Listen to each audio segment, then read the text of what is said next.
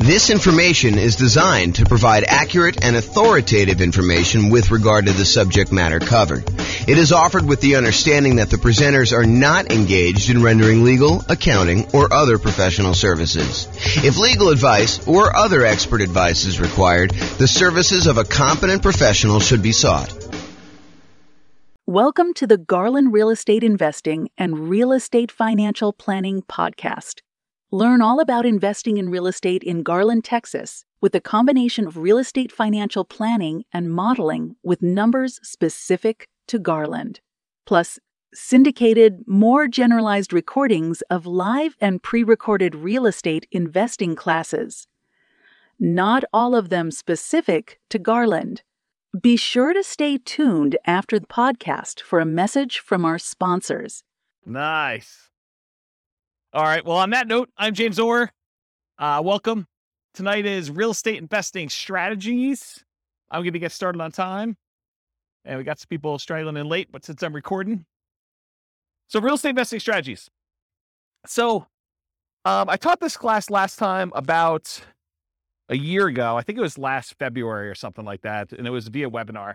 And I made some modifications since. But at the beginning of the last webinar, I told everybody that I was going to do a qualitative approach to real estate investing strategies, where I talk about, how strategies work, what they are, some basic questions about, how you find deals, how you do stuff like that.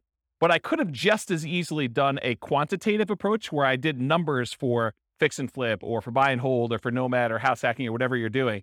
And so this is the very earliest preview that I am going to do a quantitative version where I'm going to go through numbers. So tonight, if you think about it, tonight is more like an overview of what all the different real estate investing strategies are and an overview on like how they work and everything. And then over the next, whatever it is, 8 weeks or so, we're going to pick one strategy and we're going to go deep into that strategy, like a 2-hour class just on that strategy.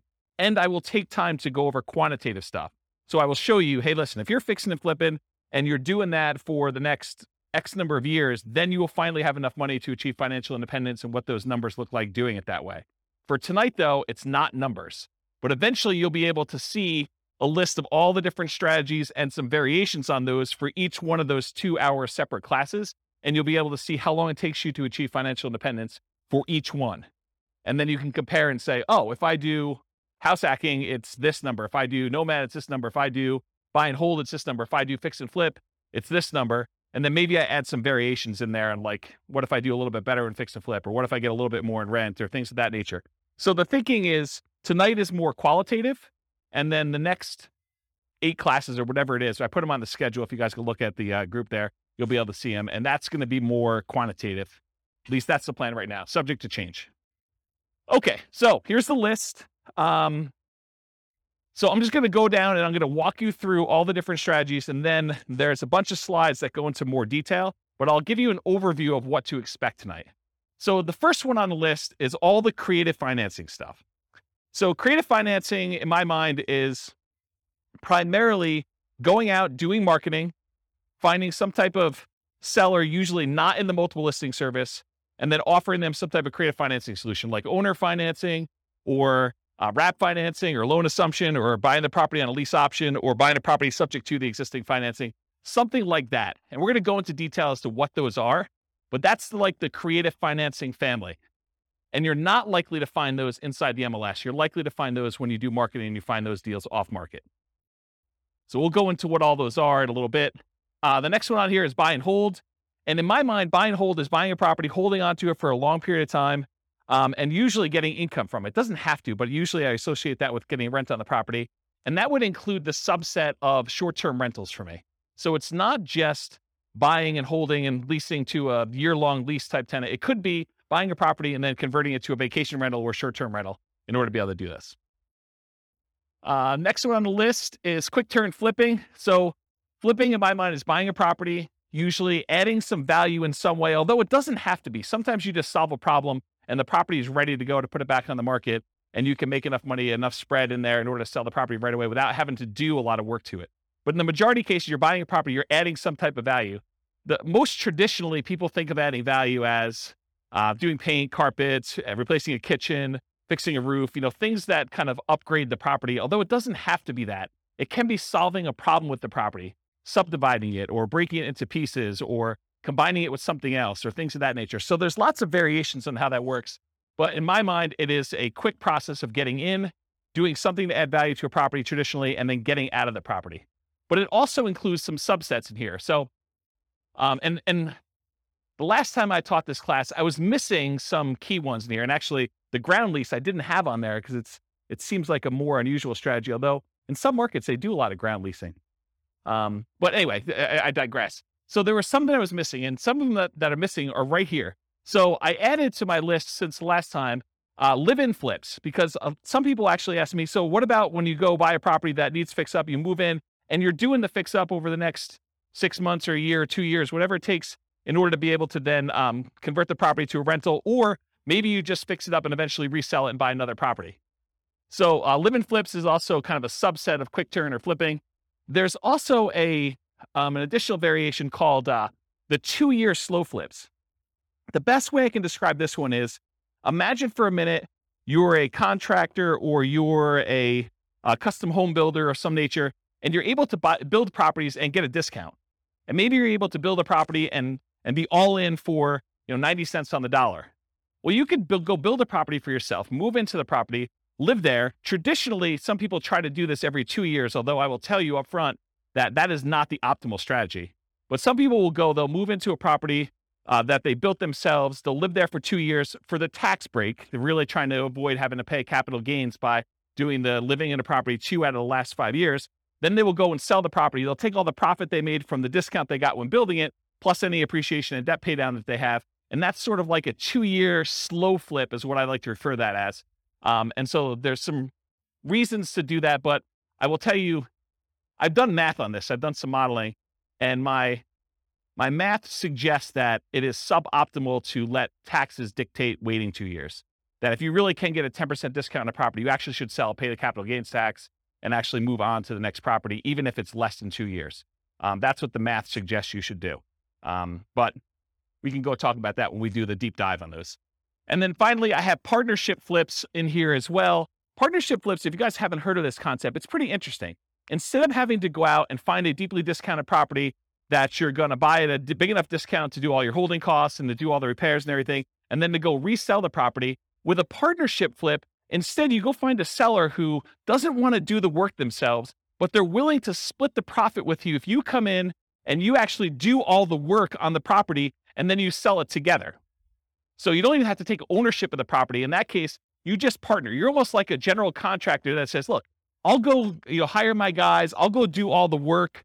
I will go, put up the money for the repairs and all this stuff. And then we will then share in the profit that we're going to make on the deal over a set price that we agreed to at the beginning. And so it's an interesting kind of sub fix and flip model to do it that way. Does that make sense? All right. So that's all the quick turn flipping ones. So Nomad, is there anyone here? Oh, I'll just do it for the recording anyway. So Nomad is the process of buying a property, usually as an owner occupant, usually with like a low down loan, like a 3.5% down or a 5% down loan. Sometimes you could do 0% down if you're doing VA or USDA. And you buy a property, you move into the property. You have to do it as an owner occupant in order to get those financing terms. But you move into the property, and according to the terms of the loan that you do, you are required to move into the property and live there for a year. So the lender requires you live in the property for a year. Once the year is up, you buy another property, you convert the last one to a rental property, and you acquire a new one that you move into. And so you can acquire, if you think about this, if you had 20% to put down on a property, by doing the Nomad strategy, you could actually buy 4 rentals for the same 20% down payment. So you do 5% down for the first one, 5% down for the second one, 5% down for the third one, 5% down for the fourth one. And now instead of having, whatever the property values are, if it's a $400,000 property, now instead of having one $400,000 rental that you put 20% down on, now you have $1.6 million, 4 times 400 worth of real estate that you have an asset base that's growing. You have 4 rentals that are all growing and going to eventually be paid off and you'll have cash flow on. So that's what the Nomad strategy is. And you could do this. You can repeat this for as many rentals as you want.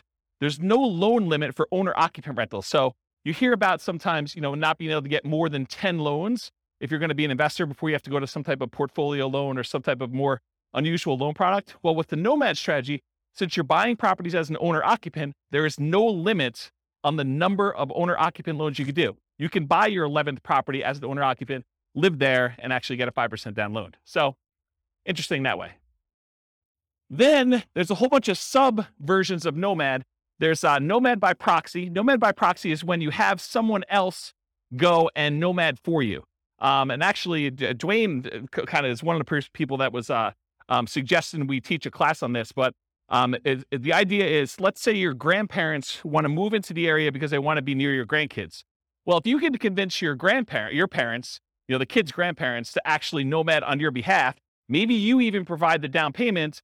They actually are the ones moving every year, and you're buying a new house. So it doesn't have to be you that moves into the properties. It could be a family member. It could be your kids. You could decide, hey, while you're in college for the next 4 years, you are going to move 4 times. And I'm going to help you with down payment, and I'm going to be a co-signer on the loan, but you're going to be the one living in the property. And so you can actually acquire 4 properties over 4 years without you being the one that moves using the Nomad by proxy strategy. Then you can also do Nomad where you house hack. So you move into a property and maybe you rent out a room, or maybe you buy a duplex for the first one, or a triplex or a fourplex, and you have roommates, or you have like housemates in the units next to you while you do this. And so Nomad with house hacking is combining the Nomad strategy where you're serially buying houses, sequentially buying them 1 a year, with another strategy of like house hacking.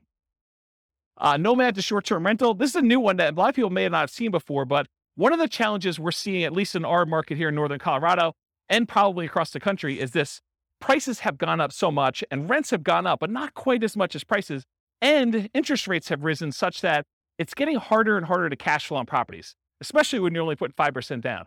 And so one of the solutions to that is to actually Nomad into a property, live there for a year, and maybe even during the year, you actually rent it out, vacation rental by owner, or Airbnb or something like that. Where you are buying the property and you're doing short-term rental in order to get some income on it. But then maybe after you move out, instead of converting it to a lease with a 1-year tenant, you can get a lot more income and net a lot more income if you convert it to short-term rentals. The challenge is you probably need to pick slightly different properties when you're nomading originally. You might not want to do, property on the outskirt of town where we've been buying a lot of nomad properties lately. This might be one where you're willing to pay a small premium to have it more in town in a more walkable part of the area. And you pay a premium for that. So you want to make sure that you got your strategies right, but you could then convert those to more of a short-term rental after you nomad in the property. And that could help solve some of your cash flow problems until rents increase enough where it's no longer an issue. And then you could reduce your workload by not having to manage those short-term rentals and convert them to long-term rentals. So does that make sense? So there probably are regulations, and I don't know what they are. So we'd want to go check in with the city and find out if the one that you're considering is able to be converted to a short-term rental. And in some cities, they're requiring licensing to do that. Some cities, they're requiring you, pay the lodging tax or whatever it is. So you need to do the equivalent research in whatever market you're in. I don't know the numbers for Fort Collins. That's not something clients of mine have done. But I think the strategy is to find ones where you can do it. And it might be a property that is already licensed, that maybe the license passes with the property. And so you'd want to go select properties where that is a viable solution and do whatever the regulations say. We're not encouraging you to break the law. We're not encouraging you to kind of go around and try to figure out ways to circumvent things. We're telling you comply and find ones that where it does work. And if it means it doesn't work in that particular area, then we're not doing it. So that's what I would say about that. And so one of the reasons why I'm reluctant to give very specific answers in some of these things is these things change over time.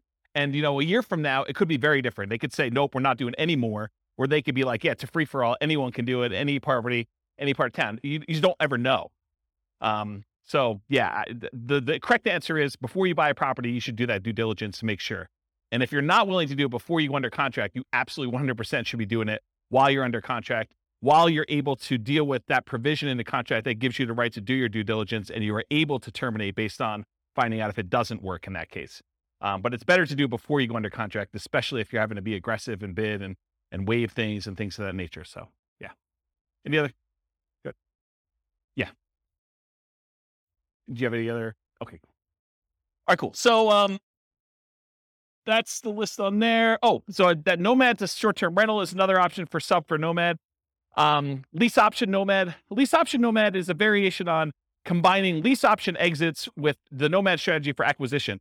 If anyone has ever read the book I published, it's called how to acquire a multi-million-dollar real estate portfolio starting with $3,000, or if you've seen the class with the same title, it's that strategy. It's buying a nomad property, and then once your year is up, instead of actually converting it to just a long-term rental, you decide to do a lease option exit. You find a tenant buyer who wants to move into the property, who wants to buy it from you, and they need a year or 2 or 3 to do whatever they need to do in order to get qualified for the loan and purchase it.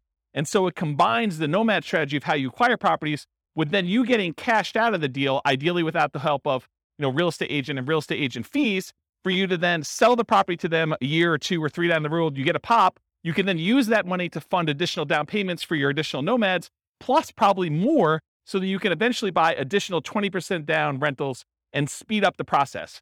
It takes a little while to do it, but over time, you're able to acquire more than one property in a year, which is a limitation traditionally of nomad.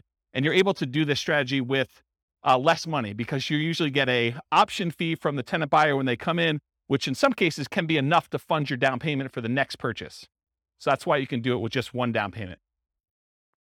And then other variations of nomad. There's quite a few different ones. One of the things I'm known for is kind of doing nomads and nomad variations. And so there's a whole bunch of other ones, but those are the big kind of groups.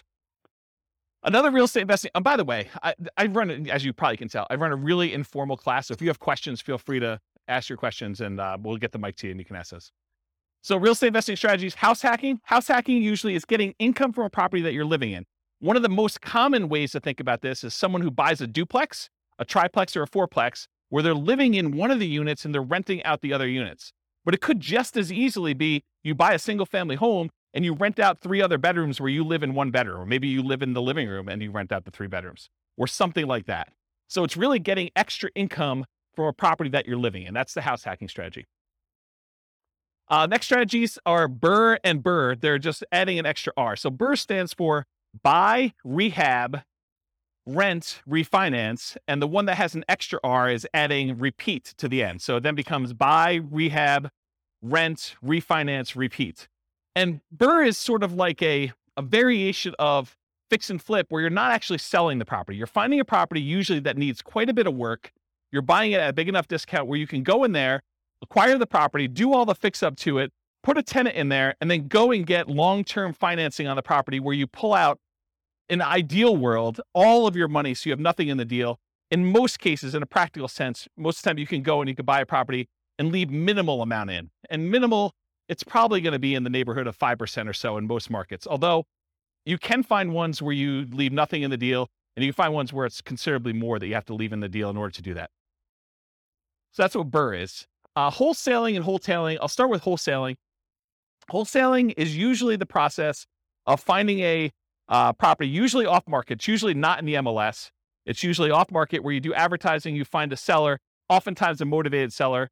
You come to an agreement with the seller, you put the property under contract, and then you go and you take your contract, which now is personal property to you, and you try to sell your rights to that contract to another investor. And that other investor is going to close on the property and actually pay you a fee to become you in the deal and take over your rights in that contract. Okay. If you think about it, wholesaling is very similar in a lot of ways to what a real estate broker does.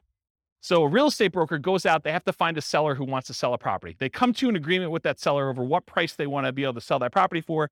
And then that real estate agent, often with the help of the other real estate agents in the market through the cooperative agreement of the MLS, but a lot of times that real estate agent will go out and they'll try to find a buyer. And then when they sell the property, they get paid a fee. The difference is a real estate wholesaler is actually not representing either party in the transaction. They're acting as a principal, and they're selling their personal rights to the contract to someone else to close on the deal. A real estate broker has obligations to the seller or obligations to the buyer, depending on how their contract is structured. And so they're representing one of the parties in the deal, and they're acting as a middleman, right? They're getting paid a fee to do that. So one of the things I will bring up is, if you want to do wholesaling and you're going to go out and you're going to go find a seller, and it's not just any seller, it's a seller that wants to sell a property at a big discount. And then you got to go find a buyer. And it's not just any buyer. It's a buyer who wants to buy an investment property, sometimes at a big discount. Sometimes it's because it needs a lot of work and it can scare a lot of buyers away. But if you've got to go do the work of finding these rare sellers and finding these somewhat rare buyers and then get paid a fee in the middle for doing that, why not just become a real estate agent and actually go find any seller and then have other real estate agents in the market come find their buyers for you, where you still get paid a fee. Sometimes it's as much as you'd get at a wholesaler. Sometimes it's more. Sometimes it's a little bit less. But then you don't have to do both sides. You can only do one side. In fact, if you want to just go find all the investors that want deals, you could just represent the buyers finding deals for them. And you don't have to go find the sellers, or you can just find the sellers and do it. So I don't know. You're welcome to wholesale, but I've got some different thoughts on that. And the wholetailing is the same idea of wholesaling, except instead of it finding a real estate investor buyer on the other end, a lot of times you're finding a great deal and you're selling it retail to a traditional buyer who's probably going to go live in the property. And so wholetailing is like wholesaling, except you're selling it to a retail buyer. Any questions on any of this? I'm going really fast because I know that I've got a lot of ground to cover. So if I'm confusing anybody, I know some people in this room could teach this class, but I know there's other people that I don't know. And so I don't know what your level of experience is. So if we got questions, let me know. Okay. All right. Options and option auction.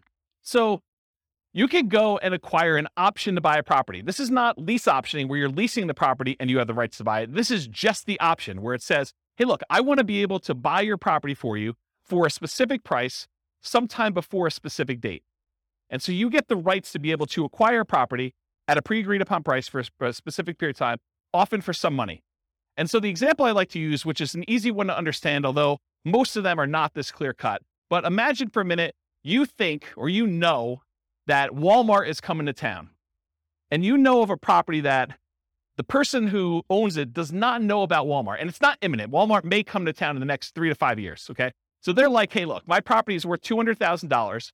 You come to them and you say, look, I'll give you $500 for the rights to be able to buy your property for $300,000, $100,000 more than what it's worth today, anytime in the next 5 years. I give you $500 today, and I'll be able to buy it for $300,000. And they think to themselves, it's only worth $200,000 today. This guy wants to give me money to be able to buy it for $300,000. Even if they bought it for $300,000, that's a deal. I would take that. And so they think to themselves, $500, that's free money to me. And they sign an option agreement. Well, 3 years later, Walmart comes into town and you're the holdout. The lot that they want, the corner that they want in town is the one that Walmart wants to build on. And Walmart's coming in and say, look, what's it going to take? And you know that they'll buy it for $400,000. So now you exercise your option. You buy it from the guy for $300,000 because you had enough foresight to get it under contract with an option agreement. You gave them $500. And now Walmart is willing to pay you $400. So you buy it for $300, you sell it to Walmart for $400, and you made $100,000. What happens if Walmart didn't come to town? Well, you're out $500. Okay. So that's the idea behind an option. Now there's a variation to this. It's the option auction strategy. This is another cash flow strategy if you're looking to make money in the short term. So the idea is you go out, you do marketing, you find some type of seller who's somewhat motivated. You come to an agreement on terms for a price that you have an option to buy the property from them for. You get your option in place with the seller. Then you go out and you do a marketing blitz where you do, there's a book on this. I think it's by Bill Efros, I think. It's a 7-day sale. And the idea is you go and you do a marketing blitz for a week or a weekend, and you basically have everyone come through an open house. And then on Sunday night, you ask people who is interested in bidding on this property, and you run an auction in order to sell that property to the highest bidder via, round robin telephone that evening. So basically you call up the first guy, says, the bidding is going to start at $200,000. And it's usually below market where you started at. Would you like to bid $200,000? They're like, yes, great. You call the next guy in the list. Would you like to bid $205,000? Yes. Okay, great. You keep moving around until people drop out, and whatever the price it gets to, as long as it's above your reserve amount, your minimum that you have, then you sell the property, you sell your option to them, and they close on the property and they buy it, and you collect the difference between the numbers. So that's what option auction is. Come on and have a seat. So that's what option auction is. To be kind of comprehensive, I put in here real estate investment trust. It's sort of the odd one out, right? Because a real estate investment trust is not as much a real estate investing strategy as it is a very passive, you're participating in someone else doing some type of large scale real estate syndication. And so you come in, usually through a stockbroker, you pay some money in order to become one of the cash partners in a deal in order to acquire, usually like larger buildings or larger apartment complexes or things of that nature. And so that's what a real estate investing trust is. I put probate on here. That too is also kind of a weird one because it's not as much a real estate investing strategy as a source of deals. And I wanted to sort of be comprehensive about it because it didn't really fit in with everything else. But you could go to state attorneys or probate attorneys, and a lot of times they are dealing with the estate and they don't want to have a piece of real estate in the estate. They want liquidity. they want to have the money to distribute to the heirs instead of a piece of property, especially if it's a large portion of net worth and they can't evenly divide it pretty clearly. So a lot of times they'll go and they'll want to sell a property, and you could come in as a real estate investor. And sometimes these properties, because a lot of times it's elderly people that haven't maintained their property appropriately, they need work or updating. And so it sort of can be an option for a fix and flipper or a burr person or someone who wants to, maybe even nomad into it or something like that. But it's more of a source of deals. So you can get the list of people that are in probate. Probate's when someone dies, in case you didn't know. So someone passed away, they go into probate, and their estate needs to get distributed. So that the process of distributing the assets is called probate. So you can go find those deals that way. And then they have to publish that in the paper. So it becomes a public list. So it's a source of places you can market to. Short sales and foreclosures. Again, this is just a source of deals. I mean, short sales is when a seller needs to get the permission from the bank to pay less than what the balance on the mortgage that's due in order to facilitate a sale. So let's say you have a $400,000 property. Someone owes $400,000. In order to be able to sell the property, the bank has to say, hey, I'm willing to accept slightly less than $400,000 in order to get this sold. Otherwise, it's going to go into foreclosure. We saw a lot of these during 2008, 2009, 2010 kind of era. And since then, we haven't seen very many at all. But this may come back, right? It may come back at some point in the future. So really, that's a strategy where you go and they're usually listed inside the multiple listing service because the real estate agent is usually listing it for the seller, and the seller has gotten permission or will get permission from the bank to accept less than what's owed in order to let a sale go through. And so that's a way to get properties that way. And then foreclosures is once the bank has to take ownership of the property back. So they will foreclose on the property in order to get ownership from the seller who is not paying on their mortgage. So now the bank owns the property. In most cases, during the foreclosure process, there's a foreclosure sale, a lot of times at the courthouse, and the bank will have to bid to get their property back, or other people can bid more than what they owe and try to buy the property that way. But if the other people don't bid it up, then the bank actually forecloses. They take ownership of the property, and then they usually turn around and list it in the MLS as a foreclosure. It's a bank-owned foreclosure inside the MLS, and then real estate investors or anyone can go in there and buy those properties from the MLS, but they're bank-owned. So I think I covered all those. So tax liens and tax deeds. So you could go, if you don't pay your property taxes, the county wants the money that you would otherwise have from property taxes in order to be able to do their good work, do their roads and schools and all that other stuff.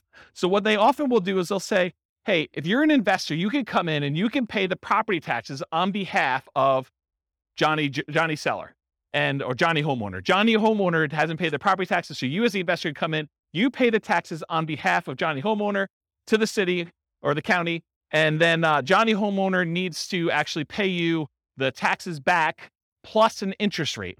If they don't pay you that interest for a certain period of time, it varies depending on county and state, but if they don't pay you that amount of money for a period of time, then you can go and you can actually foreclose on the taxes that you paid because they're lienable. And so that basically you can foreclose on the property and get ownership of the property for fronting the taxes for Johnny.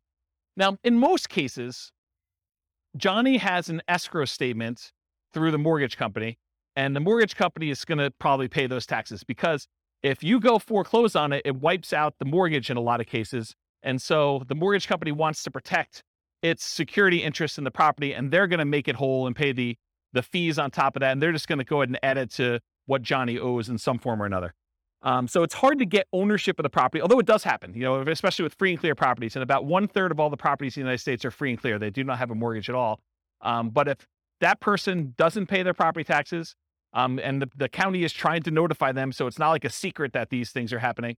But if you go and you pay that, then you have a chance of getting your money back plus interest or ownership of the property if you foreclose on that property. Does that make sense? And tax deeds, in some counties or states, there are properties where it's already past the period of time where you can foreclose. You can literally go into the tax office, say, what tax liens or tax deeds or stuff that you have on hand, and you can go and say, okay, I want one that is already past the period of time, and I can initiate foreclosure proceedings right away. And so there's a way to do that where you kind of do it. And these have become much more popular. There was a time when this was sort of like a hidden secret for people, but at this point, it's pretty well publicized and pretty well known. Any questions on this? You guys know about all these? Is this like me? Okay, this is like all new information for everybody. Okay, and then finally on my list, partnership/syndication, which I sort of think of in some of the same ways. So when you have a partnership, I like to break down when you do real estate partnerships into 3 roles. There's like the deal maker/syndicator. That's like one role. And that's the person who goes out there, they find the deal, then they're the ones going out and finding the money. They're the ones going out finding the financing, and they're going to oversee the work, and they're going to oversee the project and do it. That's the deal maker syndicator role. Then there's the money partner role. Those are the people that they invest in the deal. They bring the money to the table, but a lot of times they're not doing the work. And then there's the loan partner, someone who is able to go qualify for a loan and pledge their good credit and their assets for making sure the loan gets paid. And so those are the 3 roles. So that's kind of what I'll have to say about partnership syndications for now. Any questions on these before I move on to more detail? Yeah. You want to do the mic? Thanks, Rob. So in today's Is it on? Yeah, So in today's crazy market, yes. which one of these strategies is usable right now? Yep. And then when the market turns, which one of these strategies would be good to implement? Really, really good question. And it depends. So it's more nuanced than that. Part of it depends on what you want to do. Like for me, I'm not looking to generate income. So I can eliminate a whole bunch of the income generating ones right away. I don't want to do the labor of fix and flips. I don't want to go out there and do all that work. I definitely don't want to go do wholesaling, right? So even though those strategies could be good strategies now, which right now, they're probably not because the market's so hot, but they could be good strategies, especially as the market transitions. I'm not willing to do those. So part of it is personal preference and what you're looking to get out of it and what you're looking to do. So that's one of the kind of selection criteria. Like as far as like market dynamics go right now, when you have a fast appreciating market, maybe you have a market where you don't know if it's going to continue to appreciate very rapidly because there's some signs that there's high inflation on the horizon, although the Fed just raised interest rates today, 0.5%. And so maybe that'll curb some inflation and suppress some appreciation that we're seeing. But it's really hard to tell. So when you don't know what a market's going to do, I mean, like strategies like buying an option on a property seem like a pretty good thing because you don't have the downside risk. You have very minimal risk. You paid, whatever it is, $500, $5,000 for the rights to be able to buy a property, but you don't know if that's going to pay off or not. And if the market really, really goes down, then you're sort of protected. You have a known downside for that. And so you have some upside there. So you could do things like regular straight up options on properties. You could do things like lease options where you agree to lease a property for a period of time, a year, 2 years, 3 years, and you have an option to buy it for a set price. And if the market goes down, you just say, I'm choosing not to buy it because I don't know what's going to happen in the market. So that could be a strategy for doing that. If you really think the market's going to go up and you have a very long-term horizon, I think buy and hold and nomad and all those long-term wealth building strategies, those are still great. And even with interest rates where they are, what's great about interest rates, and we've been in such a low interest rate environment for so long that my thoughts are you lock in an interest rate. And even though you think to yourself, 5%, that's probably what you're going to get, maybe 5.5 or so on a investor loan right now, that seems really high to what it was 6 months ago or a year ago or whatever it is. But realize what's interesting about interest rates is if interest rates go down in the next year, 2, 3, or 4, or 5, you can always ratchet them down. But as long as you get a 30-year fixed rate loan, you can't go up, right? Unless you're getting an adjustable rate mortgage, which I don't know. I mean, you don't really want to be chasing that thing and have that extra risk exposure out there. Although some people would probably choose to do that if they have deep pockets and they could do that. So it's a much more nuanced question that I don't know if I want to give you like a very specific answer. These are the 3 that you do now, especially since this could be recorded and listened to 5 years from now. But you need to sort of think about, and that's what I'll probably do in the subsequent classes. I'll say, these are good strategies in these types of markets so that you can then go look back and say, oh, I'm in this market. This is what I should be doing, or this is what I shouldn't be doing, or I have very low risk tolerance. I want to do these strategies, or I need cash, so it doesn't matter. I'm going to be doing flips or option auction or whatever else you're going to do for money today, wholesaling, things like that. So I don't know, is that sort of, did I avoid your question tactfully enough where you felt like you got something, but like I didn't actually answer it? Did I do a good job at that? That's good. He's working. Looking at other investors, they say, oh, in this kind of market, you want to, it's like conserving. I don't think this is a conserving cash time. I think in periods of high inflation, anyone who's holding cash is losing ground. Yeah, I think buying assets that go up in value, I think those are things. I think the tricky part is a lot of times we can't, at least in our current market in Northern Colorado, at our current interest rates, current prices, current rents, it's hard to make properties cash flow. And so I think that's the challenge for folks. If you're trying to acquire for cash flow, it's tricky right now. It's tricky to do. And so what do? Do you put more down? Do you just kind of consider the negative cash flow as part of your down payment? What's the strategy there? And that's a personal preference thing. I don't think you could tell somebody you always do this. So that's how I would kind of answer that question. Yes, sufficiently vague. Yeah, absolutely. Perfect. Yep. Yeah. All right. That's it. James, what I've noticed is a trend that's happening right now Yeah. is that a lot of us, when we were doing lease options, owner carry, owner financing, that kind of stuff, Right now? we just can't do them right now because the seller really has options, which is sell. Oh, right now, the market's so hot that a seller can basically put it on the market and get above thing. But we're entering a golden age, because the golden age that's coming is all of these really low interest rates, all the options like lease option, wrap financing, subject to, that's coming. We need a softening of the market where now this becomes an option for sellers. Our solutions become options. Is that where you're going with that? Yeah. So what I've seen is a pivot where a lot of people have moved over to master leases in particular, where they're going in on a master lease and attaching it to it. They're creating a performance lease so that no risk at all, essentially being a property manager and keeping 10%. But they're also attaching a right of first refusal and or an option to purchase it in the thing. So I'm seeing a lot of that. And those are exactly the same people who were doing a lot of lease options before. But it's just kind of interesting. They're trying to position themselves for that golden age, which is coming in 2 years' time, right? Yeah, I don't know if it's 2 years, but yes, I think we're coming into a period where, for the last, whatever it's been, 3 years, 4 years, we've seen these extremely low interest rates. And so at some point in the future, the market shifts and sellers start to struggle with being able to sell their properties. Maybe there's a glut of properties that are for sale and not enough buyers. And now investors come in and they add liquidity to the market historically. And so now you could come in and you could find sellers that are in situations where a offer to buy a property subject to, or a wrap financing, or a lease with an option, those become attractive to certain sellers at certain periods of time. And so now you can come in and you could take advantage of the really low interest rates we saw historically last few years, a few years in the future. But that's not here yet, right? And so we're sort of like waiting for a period where the market has shifted enough and you could take advantage of different strategies at different times. So I don't know. That's where I am with that. Hopefully that's helpful. Yep. Yeah. But like, what would I recommend for clients? I would recommend they look at whatever strategy makes sense for their particular situation. And I think for a lot of folks, Nomad still is the best strategy. It takes very little down payment. It takes relatively small amount of time. It's a really good way to dollar cost average or dollar value average into the market one per year over time until something shifts. And so for the people that are on limited down payments, it's a great way to get in and acquire properties. For someone who has a lot of assets and they're sort of waiting for the best time to buy with those assets, then buying a property a year with a very small investment in order to acquire that doesn't seem like a bad thing to do with a tiny bit of your asset pool that you're going to deploy. So I like Nomad for that reason.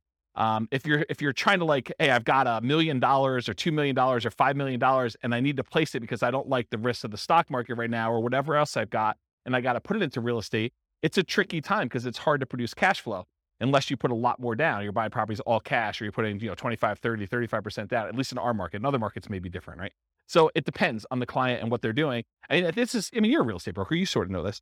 The thinking is you have to go to the client and find out what they're trying to accomplish and say, these are the options that you can do based on what you're trying to accomplish.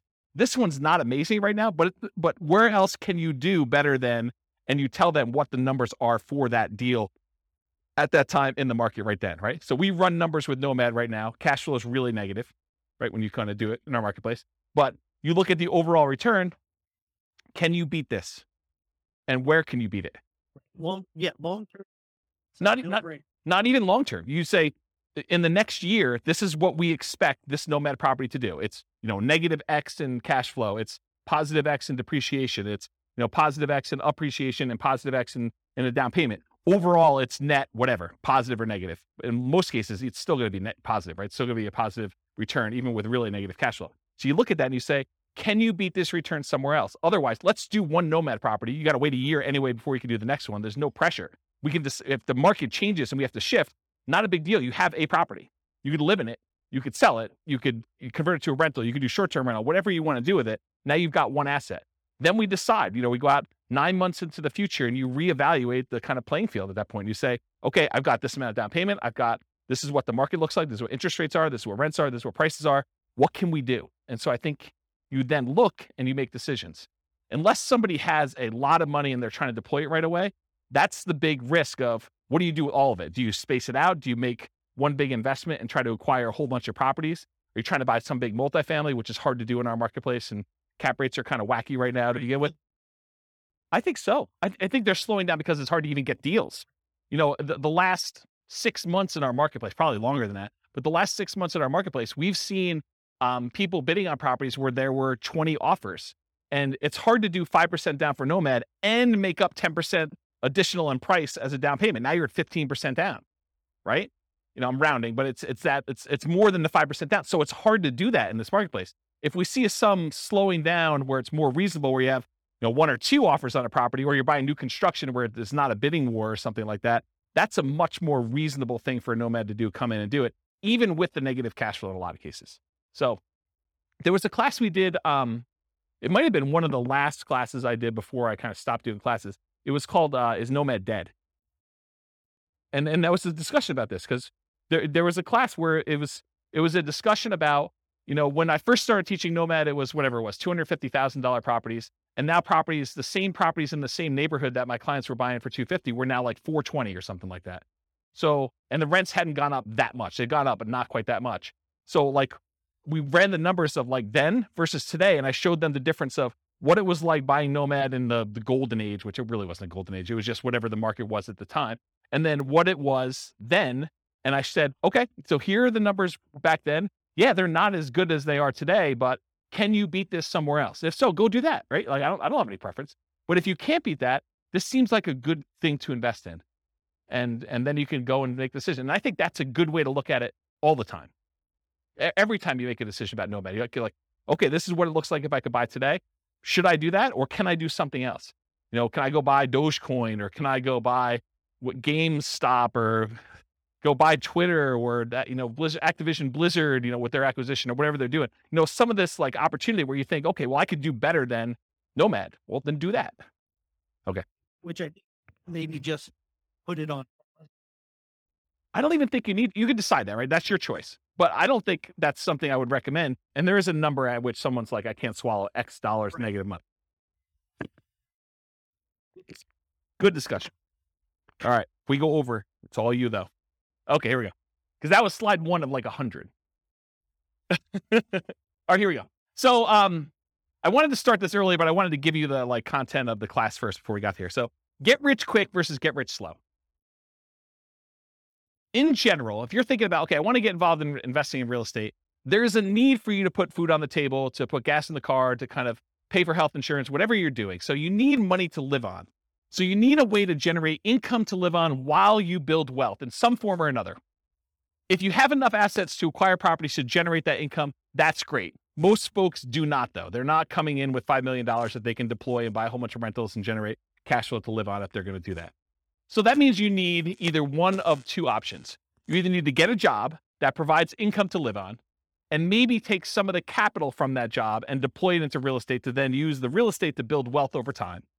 Or you need to become a real estate entrepreneur and generate income through entrepreneurial activities in the real estate industry. This is essentially starting a real estate business, doing the strategies that are most likely to generate very short-term money, which is really just a job in the real estate field. So jobs in the real estate field look a lot like wholesaling, fix and flip, real estate brokerage, things like that generate like money that you could put food on the table in a very reasonable amount of time. Okay. So those are like the equivalent of getting a job. So if you're like, I have a job and I could provide food to live on. Now I'm going to use some of that money to go buy Nomad or Burr or, a property to live in or buy and hold or whatever we're doing here. Or you get a real estate entrepreneurial job and you either use that money to live on and take some of it to reinvest, just like you would from a job. And then you get to kind of cherry pick your deals off the top in some of those kind of positions to do that. Does that make sense? Okay. Then, with all this stuff being said, invest for more passive cash flow and wealth building. So remember, the idea for a lot of folks is to achieve financial independence where their assets are providing enough income where they can support them in the lifestyle that they desire. And one of the ways to get there is cash flow from real estate or money invested in some type of asset, stocks or bonds or something else that is throwing off, some capital growth and or dividends or some type of money coming out there. And a lot of times the asset base, you're using some type of like 4% rule or 3% safe withdrawal rate or something like that in order to generate some money from that or the money from the real estate. And I'll throw it in there just to be complete, or passive income from like Social Security, annuities, or pension. So those are really the three sources of money for achieving financial independence. Any questions on this? No way I'm getting through this 2 hours. Okay.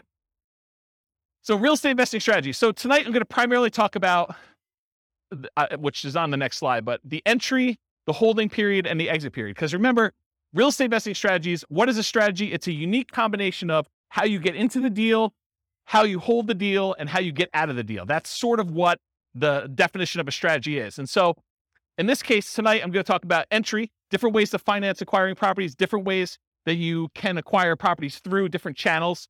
Holding period, whether it's an active or passive investment, the duration of your hold, if you're wholesaling, you're kind of just flipping your contract. If you're doing a flip and it's 3 to 6 months, or if you're doing like buy and hold forever or nomading or something like that. And then exiting, your exit financing, how you're getting out of the deal, how someone's going to cash you out, and then the channel for exiting, how you're going to exit the property or get rid of the deal. And so those are the ones I'm primarily going to talk about. For the sake of time and breath, we'll focus primarily on those. I'm not going to talk about all these secondary categorizations. I started putting together a database of all the strategies and then classifying them to a whole bunch of different criteria. And I'll just quickly run through this criteria, but that's really what it is. And a lot of the secondary criteria is what we're going to cover when we do the individual classes. So I'll do a whole class on just buy and hold. I'll do a whole class on fix and flip. I'll do a whole class on nomad. And then I'll cover a lot of these secondary ones. So how much money is really required for them? What's the credit score required? What's the investing style? Are you an investor where you're actually deploying money and expecting to get a return? Or are you an entrepreneur where you're actually doing work in order to generate money through work? What's the stability? Is it passively stable or is it actively stable? Do you have a balloon on a property, which is more of an active stability? If you leave that thing alone, it could blow up on you. Where a passive stability is, if you don't do anything, it's sort of safe. It just kind of hums along and does its own thing. How scalable is it? Is this something that is going to be really hard for you to scale up and do bigger size? Or is this something that is super easy to scale? What skills are required? This reminds me, the skills. One of the things I started doing when I was making this database of real estate investing strategies is I was going to make a list of, and you tell me if this is a good idea. This is why I want to do these live. You tell me if this is a good idea. So I'm going to make a list of all the different things you need to do in all the different strategies. So analyze deals as an example, raise money as one example, hire a property manager, manage a property manager, like all the different kind of like big category things you need to do for every single strategy. And then maybe what I do is I write software that gives you an assessment where you say on a scale of 1 to 5, how good are you at doing all these different skills? And then certain skills apply to more than one strategy. I can sort of give you like a measure of which strategies are better for you based on the skills that you tell me you're good at. And I give you almost like an assessment for becoming a real estate investor. You tell me what you're good at, what you like doing, and I spit back out to you and say, well, these are the strategies based on what you tell me you're good at that you should consider doing. Is that a good idea or a bad idea? Oh, you have questions? That's a great idea.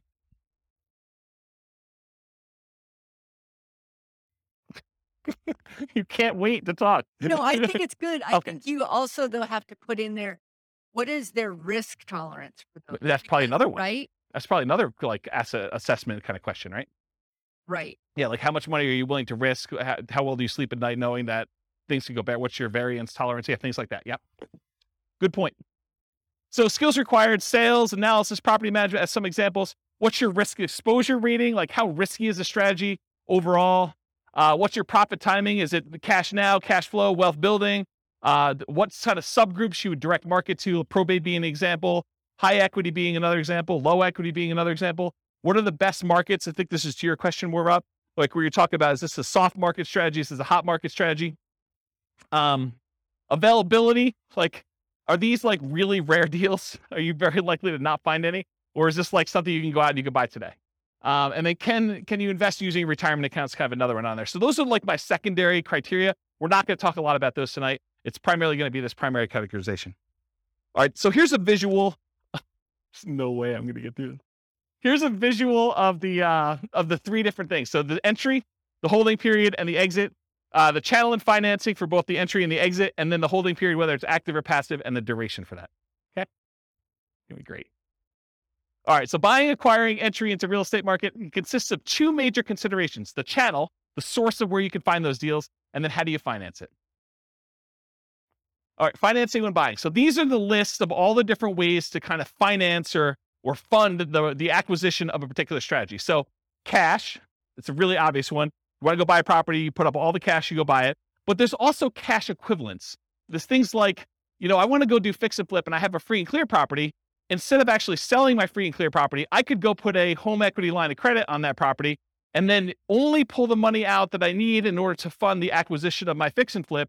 And so that's sort of like a quasi-cash equivalent, because it looks like cash, but you had to borrow money from yourself in order to be able to do that. Or if you have $1 million invested in the stocks and you want to use a margin account, you can go borrow up to 50% of your stock holdings and use that money in order to acquire the deal. Yeah, you're adding some leverage or risk into it, but that's the idea behind cash equivalent.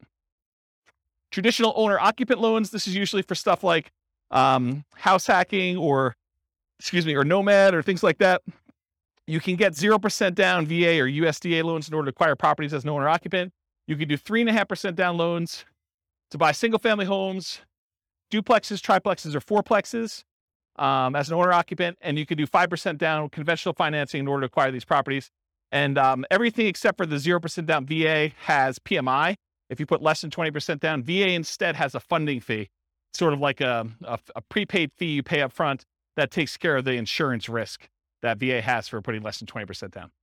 So those are kind of the traditional owner-occupant type loans. You could do 20% down or more, then you don't have PMI anymore, but most investors are probably going to not opt to do that. Traditional non-owner-occupant loans, that's usually 20% down. A lot of times we will move to 25% down because the interest rate is so much better, moving to 25% down. And the cash flow improves a little bit because you're borrowing a little bit less. So a lot of times you'll do that. There are 15, as of right now, there are 15% down non-owner-occupant loans you can get. They usually have PMI associated with them. And depending on what you're going for, are you trying to make more of an appreciation play, or are you making more of a cash flow play? You would choose those loans based on what you're trying to do there, in my opinion. Creative financing, we talked a little bit about these. I'll go into detail a little later, but there's owner financing. That's when the owner of the property acts like the bank. They allow you to make monthly payments to them in order to buy the property. There's wrap financing, where the owner of the property has a loan in place that they have with a bank or something like that. And they're saying, hey, look, I owe $50,000 on this property, but you want to buy it from me for $400,000. So I'll tell you what I'll do. I will offer you owner financing, but we have to make part of the payment go to the $50,000 underlying loan. So I'm going to wrap the $50,000 loan. You're going to make a payment to me for $1,500 a month, and $300 of that I'm going to pay to the underlying $50,000 mortgage on the property. So they've wrapped their own loan and they've offered you the ability to do that. So that's an example of wrap financing.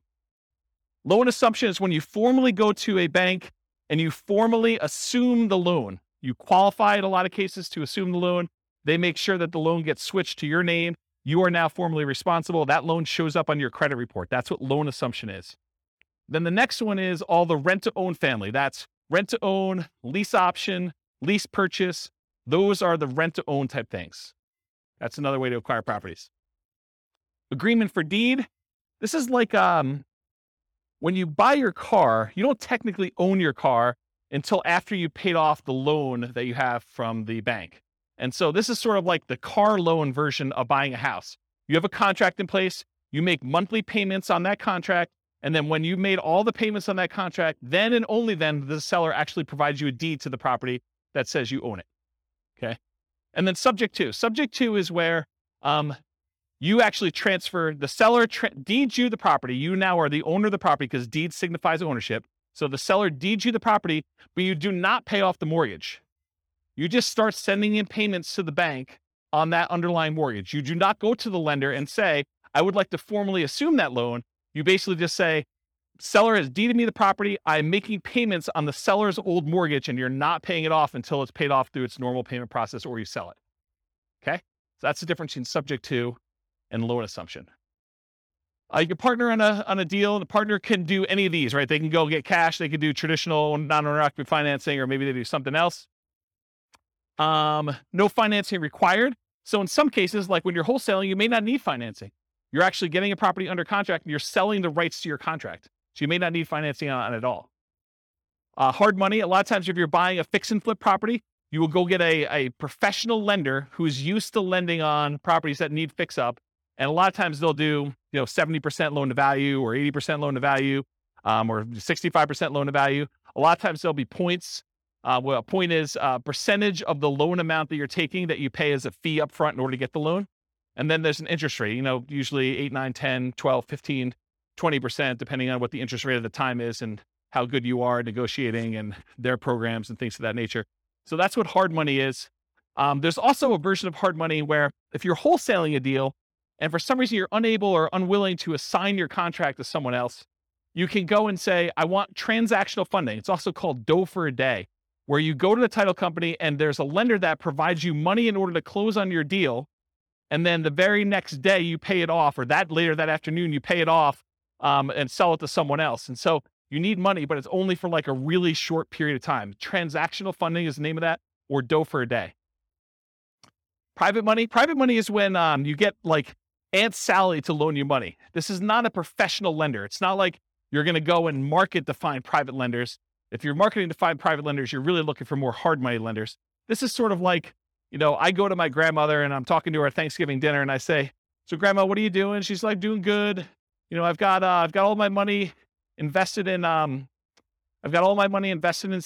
and I'm earning 1%. You're like, yeah, I'm doing all this house flipping and I'm paying my hard money guy 10%. And she's like, 10%? That's crazy. I would love to even earn 5%. You say, well, Grandma, I would be willing to pay you 5% if you loan me the money instead of you keeping it in CDs at 1%. And now you've got a private loan from Grandma. Okay, that's how that works. None required. I guess I have that on there twice. Note to self, remove that. Utilize existing seller's ownership. This is like an example with the partnership flip, where you're going and you're partnering with the seller, and then you're coming in, you're going to provide all the repairs and do all the work and bring in the contractors and do that, and then you're going to split the profit. Well, you don't really need financing for that. You're utilizing that the seller already owns the property. Maybe they've got a mortgage on it. They're just going to keep making their mortgage payment, but you don't have to come in with new financing in that case. And then private mortgage insurance, that's needed whenever you put less than 20% down on a property. There'll be private mortgage insurance involved, with the exception of VA loans, which have that funding fee instead. Or Grandma. Grandma doesn't have PMI. Any questions on financing? Sweet. Channels when buying. You'll notice, I'll point it out if you don't, that there's an alligator behind this thing. And the alligator is for a reason. Finding deals is like looking for an alligator in a lot of ways. And I'll explain what I mean. If you wanted to find an alligator, you could, in theory, go down into the sewers of New York City, and it's possible someone recently flushed an alligator down there, and you could stumble upon an alligator and find one. That is definitely a possibility, right? But if you really want to find alligators, you're probably going to Florida. And if you really, really want to find alligators, you're probably going to the Everglades, okay? The same thing is with deals. Could you find a subject to deal, a deal where the seller is willing to deed you the property and you just start making payments on their mortgage? Could you find a subject to deal in the MLS? Could you find an alligator in the sewers of New York City? Yes, it's possible. But if you really want to find a subject to deal, you probably want to go find some type of for sale by owner. And probably, if you really want to do it, and that's like the Florida equivalent, you probably want to actually go and find a for sale by owner that's not already marketing their property and doing the advertising themselves and looking for a little more of like a retail buyer. You probably want to do some type of marketing to uncover some type of motivated seller of some sort, and then find it where subject to actually makes sense and it's a deal for them. Does that make sense? Do you understand why I use the alligator analogy? Okay. All right, so where can you find deals? You can find them inside the MLS, including, which some people don't believe, you find foreclosures inside the MLS, because that's where banks list them after they've taken them back as foreclosures. You could also find short sales. Short sales are when the seller, where the lender accepts less than what is owed in order to facilitate a sale, and those show up in the MLS. Then you have the whole for sale by owner group. there's actively marketed for sale by owners. This is when a for sale by owner puts a sign in their yard, they put up their ad on Craigslist, they put up their ad on Zillow, and all those other places, and they are trying to actively sell their properties themselves. That's an actively marketed for sale by owner. But then you also have hidden for sale by owners. These are properties that are for sale by the owner. There's no agent involved, but you find these through marketing, sending out direct mail, putting up ads on Google or whatever else you're doing, and making a website, doing networking, telling people, hey, listen, if you ever want to sell your house or you know someone who wants to sell, I'm a buyer, I'm an investor, I'm looking for properties that I can do work on and flip or whatever you're looking for. So through marketing and networking are the two ways to find non-actively marketed for sale by owners. You can also find deals from wholesalers. So wholesalers are out there usually doing these stuff, hidden for sale by owner stuff, marketing and networking in order to find deals. That's primarily where wholesalers find deals. And so the wholesalers can be the source of those deals. They become the middleman. They almost become like a subset of the multiple listing service, except they're a one-person MLS. They find their own deals, they put them under contract, and then they're trying to sell their contract to someone else. Tax lien or tax lien sales. Auctions. So when a property is delinquent enough, the bank will start the foreclosure process, and then they will have an auction to bid on basically what they owe on the property or what someone else is willing to bid in order to buy the property. And so there's foreclosure auctions. There's also IRS and other government auctions, like a DEA auction. So if a house gets seized for, I don't know, before it was, growing weed, I mean, you could have your house seized. I mean, until it federally becomes legal, technically could be seized by the DEA for that. Or you don't pay your taxes and the IRS decides to seize your property and they offer it on auction. So you can do those types of auctions in order to find some properties. But, I remember before I was telling you about like how accessible are deals? Like what's the commonality? How available are they? It's a relatively small list, right? I mean, it's not like you've got MLS size number of properties going through the IRS sales or DEA sales, right? Makes sense? Russian yachts. There's a whole bunch of Russian yachts for sale right now. Stockbrokers, you can use those to acquire REITs, real estate investment trusts. Syndicators, someone who's going to go and put together a syndication. They're going to buy a big apartment complex and they want to sell their, shares of their syndication to you. And then REO is real estate owned by banks. So in some cases, some banks, they may take back a portfolio of properties and instead of listing them in MLS, they may actually fish it out to their real estate investor clients first. And so any properties owned by the bank, real estate owned, could also be offered directly from the bank in that case. Any questions on this? Sweet. Making up time. All right, so that was the entry stuff. Now we're going to talk about holding. So you have two groups, active or passive, and then duration. So active or passive, you're actively adding value, like doing a fix and flip.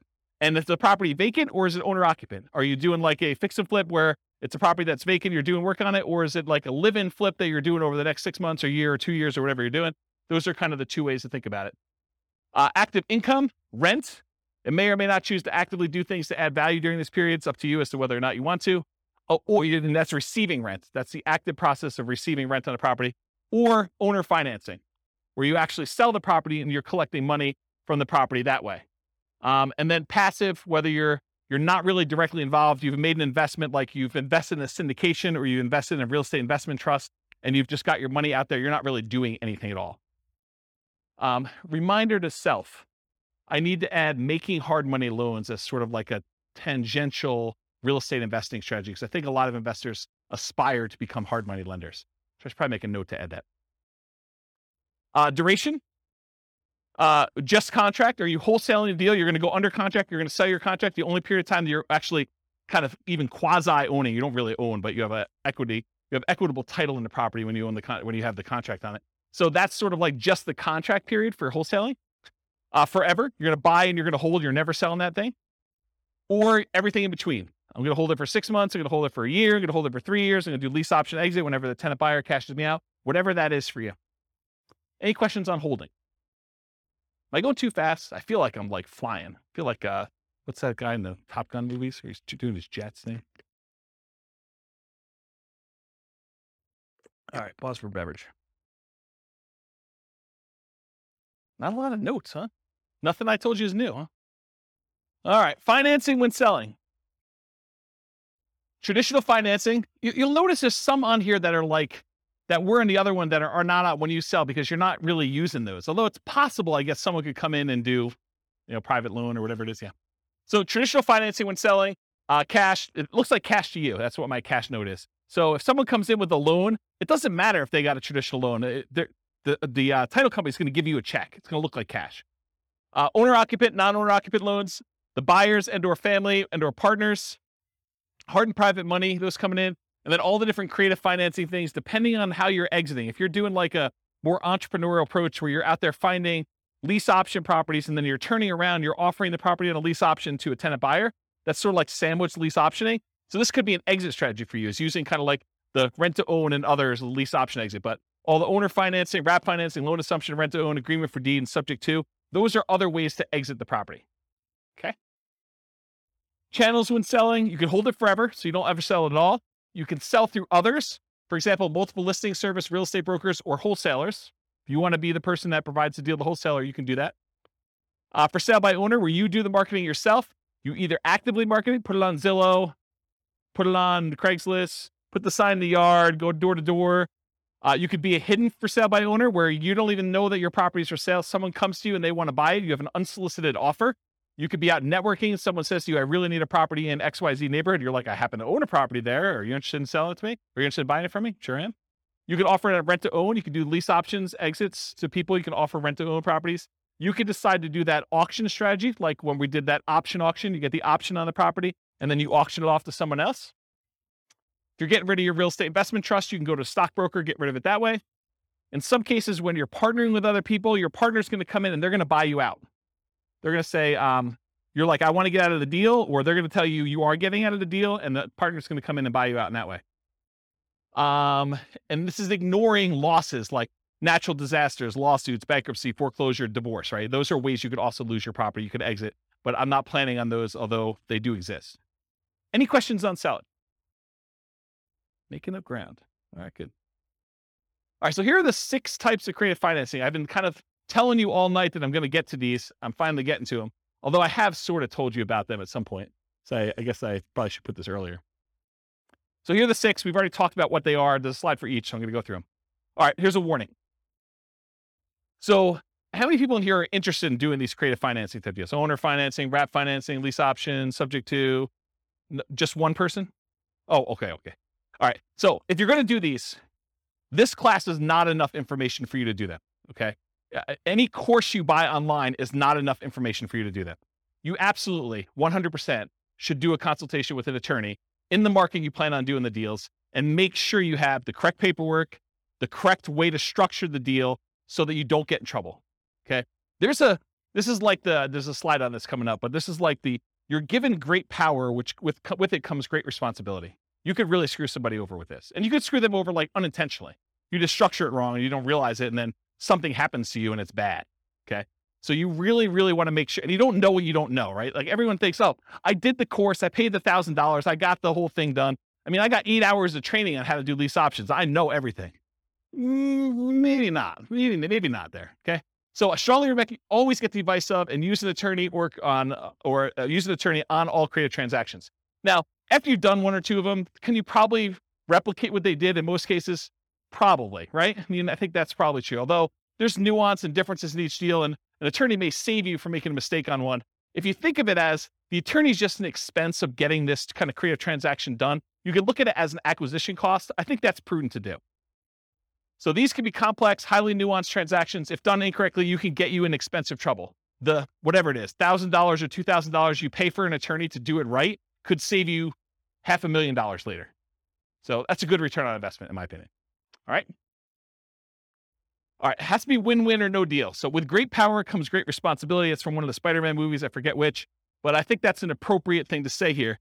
Yes, you probably could structure deals that are not win, where you take advantage of people, especially people in sort of like rough situations where they've got things going on, where they're motivated to sell a property for whatever reason. They may not be thinking clearly. They may be in a position where if you were unscrupulous, you could take advantage of them. And for all of you that are local, if I hear about you doing something unscrupulous, if I hear you took advantage of somebody, I will do everything in my power to ruin your business. I'll just tell you straight up, okay? You'll be removed from this group because I don't want someone looking up your name and saying, oh, so-and-so is part of that investor club. They must have learned how to do this crazy, stupid stuff from there. And I'm going to go ahead and assume that James taught it to him and all that stuff. So our community is small enough that you will be removed from the group, but it will not end there. If I find out that you did something unscrupulous, I will go out of my way to say, do not do business with so-and-so. And it will get ugly. So I'm just telling you up front, don't do it. Okay. You'll be banned from meetings. You'll be removed from a member. I banned, I think it's 13 people at this point from the group, in case you're wondering. You should only do deals that are win-win for all involved. It should be win-win or no deal at all. Does anyone have any questions on that? This is your chance to ask me. Yeah, exactly. All right. No questions? Wow, it got really silent in here. Like, you guys are like, holy crap. I mean, you got to understand, you guys don't pay for these, right? So there's zero incentive for me to keep you around. You guys understand that, right? Like, I'm like, this is sort of like, you're coming here for free. If you're going to do like bad stuff, I don't want you here. And I'm not losing any money by having you not be here. Right? You get that. And in fact, you could hurt me. So there you go. All right. Now that I've kind of gone down that dark hole, what are the benefits of financing? Why would you want to consider doing these types of deals? So little or no down payment required. If you're trying to buy a property with a lease option, it's not like you need to come up with 5% down or 20% down in order to do those types of deals usually. Although it's completely negotiable. It's typically the same benefit as Nomad, except you don't need to move in. With Nomad, we're able to buy a property with 0% down, 3.5% down, 5% down. So a lot of times you can acquire these creative financing deals with similar down payment sizes, except there's no requirement for you to move into the property and live there. So it's great in that way. A traditional down payment, usually 20 to 25%. You can do it with less in some circumstances with that 15% thing. If you're doing more traditional, like non-owner occupant financing. It's possible to buy without bank qualifying. So you don't have to go to a bank and get qualified. You can buy with credit blemishes. If you recently had a bankruptcy or foreclosure or short sale, you should probably be in a good financial position before you start making payments on someone else's loan or telling them that you can perform, because you don't want to be in a situation where you file bankruptcy and you're heading there again and you tell a seller, I could take care of your $2,000 a month payment and I'm good for it. I don't think that's a good idea. So you can buy them with bankruptcy, foreclosure, or short sales, because a lot of times the seller is not going to say to you, hey, I want to pull your credit report. I want to do a full credit check on you. I want to see like all your financials. A lot of times they're allowing you to buy properties without a lot of that background done. Although they can require it, it's a negotiation. You can buy without income qualification. So if you go to a bank, you get traditional financing, they're going to pull everything and do income qualification on you. With a lot of sellers, they're not. You should always disclose material facts. If you're unable to perform, you should not be buying these properties. You should be telling sellers that, this is my situation. And even if it means the deal is going to die, you should disclose that to them. Put them in touch with someone else who could do the deal or partner with someone else who can do the deal. You should always disclose that. Another advantage of doing creative financing, though, is you could buy an LLC or another entity up front. And a lot of times, if you're buying a property through the MLS with traditional financing, you're going to buy in your name. And then after that, you could, if you wanted to, talk to an attorney as to why or why not you may want to do this, but you could move it from your name to an LLC. Some people believe that would trigger the due on sale clause, which gives the lender the right, they're not obligated to, but it gives them the right to actually foreclose on the property or accelerate the loan technically, and then usually foreclosure is the next option. But that's a thing that could happen if you do it. When you're doing it this way, provided the loan doesn't have an underlying due on sale or due on transfer clause, which most of them probably will, unless you're doing owner financing. But if you're actually doing it where you're wrapping a loan or you're buying subject to or doing something like that, you could buy an LLC, but it probably will still trigger that acceleration clause in the mortgage documents. One of the benefits of creative financing, it's amplified return on investments. So some would say improved, but it could be the other way. So if you're putting less into the deal, but you're still getting the same appreciation dollar amount benefit or the same debt pay down benefit or the same depreciation benefit, then your returns are amplified because you have less in the deal. And you could walk away. If things really, really got ugly, you could walk away from properties and do stuff. So see my warning the dangers and risks of real estate investing class. Well, if you're doing a lease option, you don't have to exercise your option. You could walk away in that case. Okay. I guess more continued benefits, self-directed IRA or self-directed 401k. In a lot of cases for doing those types of loans, you need to put down 30%, 35% in order to get those loans done. Sometimes even more. So if you're buying a property and you're doing it outside the MLS, you're doing creative financing, you can acquire properties with these self-directed products without having to put 30 or 35% down, which is a huge benefit. You can do partnerships without a credit partner. Remember the 3 roles of credit partners, 3 roles of partnerships. There's the deal maker, there's the credit partner who does the loans, then the cash partner. So you don't need the credit partner anymore if you're coming in and you're taking over a loan, or you're doing lease option, or you're doing owner financing. You don't need that person anymore. Could allow you to buy a property while waiting to qualify for more traditional purchase. So if you're in a situation where you had a bankruptcy and it's about to go away in a year, kind of roll off your credit report, and you're going to go buy a house then, well, this could be a way to jumpstart that. You could buy a property before that technically rolls off. You're fully recovered financially, but it's still on your record. Or maybe you need to increase your income for another year, or maybe you've got great income now, but you need 2 years of tax returns to do something like that. And most of the time when you do creative financing, you're using some type of creative financing exit. You're buying a property with a lease option, then you're selling it on a lease option to a tenant buyer within a year or 2 or 3 or 4 down the road. And so by doing that, a lot of times you avoid some of these big capital expense hits that you'd experience if you had the property for any prolonged period of time.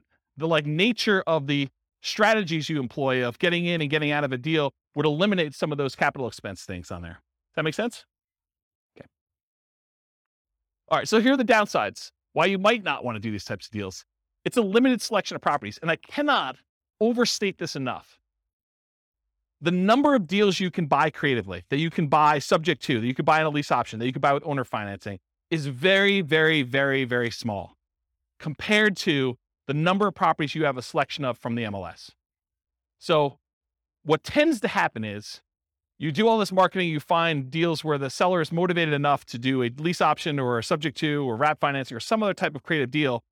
A lot of times there's something a little bit wacky about that property. If it was a regular property that you had to come up with 20% or 25% down to buy, a lot of times you wouldn't buy that. The only reason it's attractive to you is because it's creative financing. And you're like, man, I'm not sure I even want this property. I think that happens a lot. And so you need to make a decision as to whether you're going to spend a lot more on marketing and have a lot less deal flow, or if you're willing to take on kind of like, I don't know, instead of like an A-class property or an A-plus type property, maybe, and this is not like the A-class property where it's like good neighborhood. It's like, I'm sort of just grading them as overall investment, right? It's not like an A investment. It's more like a C minus. Yeah, I mean, so a lot of times it's that. Occasionally you'll come across something amazing. Like I bought my own personal residence that I lived in for many, many years subject to. And that was an awesome property. I lived there for, I don't know, 13 years, more than that maybe. So a long time, but it was exceptional. Wasn't like that was what was coming down the pipeline every day. Okay. So buying traditionally, when you go and you're like, hey, look, I'm going to Nomad. One of the great things about Nomad is this low down payment, but you have the selection of the entire MLS. You get like wide choice.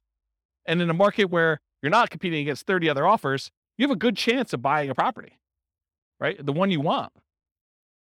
So buying traditionally allows you to look at the best properties from the largest selection. Another way to think about this limited selection thing, I'm going to pause on this for a second and harp on it because it's important, because you may be getting creative deals where the price to rent ratio is not ideal, right? It's not one that you would otherwise buy as a rental because maybe the price is a little bit high for the amount of rent you could get. And you're thinking to yourself, man, this is not really a great rental. It's not something I would normally buy.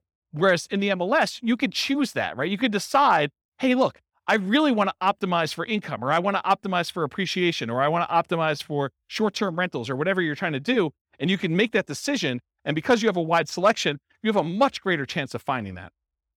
Okay. It's more labor intensive to buy this way. It's not like you just go to the MLS, you hire a real estate agent or you're a real estate agent yourself, and you look through the MLS, you find a property, you go look at a handful, you go buy it. It's not how this works. You do a lot of effort. You go put out marketing, you go meet with sellers, you negotiate with sellers. A lot of them say no. A certain percentage of them say yes. A certain percentage of them fall out even when you're under contract. And then eventually you find one that you can buy. A lot of effort to do it. And a lot more money, because a lot of times you're spending money on marketing in order to find the deals. But if you think about it, I would need to go and put, 1% of a loan amount plus some appraisal costs and all these other things in order to be able to get a traditional loan. So maybe you're in it for $5,000 in some cases. In order to do that, could you then, instead of putting $5,000 in order to get the loan, could you put $5,000 in marketing in order to find a deal? I think that's pretty reasonable. More labor intensive. I talked about that. Lower ROI for time invested. So you put time in, so your return on the time you invest is much lower. This spreadsheet you see here, I did a whole class on this. I'll probably do another one. It's coming up. But this is me modeling how much money, how much time you need to put in, and every step of the process in order to buy off-market deals, and then where you make money on each one of the off-market deal, like the phases that you do that. And then at the end, it sums up all of the time you put into finding the off-market deals for all of the steps, all of the money you put in for all the steps, all of the money you made for all of the steps. And then it calculates out what your kind of like dollar per hour was and your return on any money you had invested. And it shows you all those metrics. And you could do things like, if you're doing, a certain percentage of these I'm going to list, certain ones I'm going to do lease options on, certain ones I'm going to flip. You can model all these different variations doing that. It is possible to structure them in ways that make them questionable. Don't do that. So don't go ahead and structure your deals such that the seller is going to end up with negative equity over a period of time, where maybe they have a interest-only loan and you're amortizing your loan to them. That would be bad. That would be another example where you'd be banned. Okay. You are not your sellers. So you're thinking to yourself, James, why would somebody deed me their property and keep the loan in place? Or why would someone offer me a lease option? Or why would someone sell a property at a discount? Why don't they just do the fix up themselves and sell and get retail? Remember, you're not the seller. Okay. I wear Crocs with socks. Poor choice. You guys probably wouldn't do it, but I do, and I'm okay with it. Right? So just because the seller would do something and you wouldn't do something doesn't mean it's bad. Okay? Whether or not you would do something is not a reflection on what others would do. Just realize that. All right, why would sellers do creative financing? To solve a problem they have. If they have some type of issue where they need money and they need to get out of the house, they're ready to do a deal. They can't afford the house anymore. They've lost their job. They used to be a 2-income household. They got divorced. They can no longer afford the payments anymore. Maybe they just went out. They stopped making 2 mortgage payments. Maybe they met someone. Now they're in love. They want to move into one house. They have this other house. They can't afford 2 mortgage payments. So they just want to get out of the other one. And they're so in love, it doesn't matter. They're just like, look, just take over my mortgage payments. Negative emotions associated with the house. Like, they lived in the house, they got a divorce, and every time they turn around, they see their ex-spouse, and they can't deal with it anymore because it emotionally triggers them. So that would be another reason why they wouldn't do it. Or they lived in the house with their spouse, and their spouse passed away, or they lived in the house with their mother, and their mother passed away, or they grew up in the house, and their parents lived there, and both their parents passed away. There's all these emotional reasons why they may not want the house anymore. They need to access equity quickly and easily. Maybe they want to go invest in Twitter before Musk buys it or whatever they're doing. And they need all that money in order to do it. They're like, I don't care, because I'm gonna triple my money in Twitter or Bitcoin or Dogecoin or whatever it is, and they want to take all their money and do that. There could be a reason for them to want to get out. They don't want to manage it or maintain it anymore. Too much work, too much effort. Maybe they own it free and clear, and they're doing their financial planning, and they're like, look, I need income in order to support me in retirement. This equity sitting here doesn't do me anything. I can either rent the property, which I don't want to do, or if you're willing to, I'll accept monthly payments on this property, and that would look like an income stream for me. And I'm okay with that. That would work. What would friends, families, or neighbors think? Their ego is too significantly tied up in what other people think, that they don't want to list their property and have nosy neighbors coming over and looking at their property. They would rather sell it to you and be done with it, and then you could deal with all that. To get their price, even if it means being flexible on terms. So there are some people that are like, I need $500,000. I told my brother-in-law that I was going to sell this thing for $500,000. I know it's only worth $450,000, but I got to get $500,000 because that's what I told him. You could structure a deal where you could overpay for a property. You have to get better terms, maybe a lower interest rate, in order to acquire the property that way, or a big balloon at the end. Okay? Why wouldn't sellers do creative financing? It's not a good solution for them. A lot of sellers are going to say, nope, this doesn't work for me. Okay? It's not a good solution for them. That's fine. Fear. The tenant trashing the place, not paying, calling with repairs in the middle of the night. What would friends, family, neighbors think? Unrealistic expectations. Tomorrow I'm going to get a cash offer for full price. I'm just waiting for it. My home is nicer than all the other ones on the block. I'm going to get top dollar. The other house down the street, it doesn't have views like mine do. Because in the winter, when the trees aren't in full bloom, I can sort of see through the tree that big rocky mountain figure thing, and that's amazing. That's my amazing view for like 3 months of the year, and that's my house is worth $25,000 more. Maybe. My agent is just not marketing it well enough, so I'll find another agent. I bought it for X, so if I were to sell, I would need to get X plus Y. Just some arbitrary math they've done in their head. I want 20% down, or I want 20% or more down. So maybe they're like unrealistic in what you are offering in terms of down payment. I put 20% down when I bought it, so you need to give me 20% down. That's how it always works. They need to, or are willing to wait for more traditional loan or cash transactions. It's another reason why they wouldn't do creative finance. Any questions on those? Sweet. All right, so these are the different ones we're going to cover owner financing first. Owner financing, what is it? Seller acts like the bank. The property must be free and clear. They cannot have a mortgage on it for it to be owner financing. What if they have a loan on it? It's a different type of strategy. It's probably either subject to or wrap financing in that case. You purchase the property. You and the seller agree on terms, the interest rate, the duration, the amount of the loan, the purchase price, if there are any payments on it, the balloon, and the amortization. The note and deed of trust or mortgage in some markets for the benefit of the seller. So this is what secures the property, secures your loan with the property. So in case you do not make the payments, the lender, in this case, the owner, can actually get the property back. You are the owner in this case. If you don't pay, the seller can foreclose. Now I don't have time to cover this, but there are some advanced strategies. I'll cover this when we do the creative financing things. Just remind me, or I hope I'll remind myself. You could do things like substitution of collateral. It's an advanced strategy where you have the ability to move the loan itself to another property. So you don't have to technically pay off the loan when you sell the property. Very, very complicated, advanced topic we'll cover another time. Key characteristics of owner finance or sellers.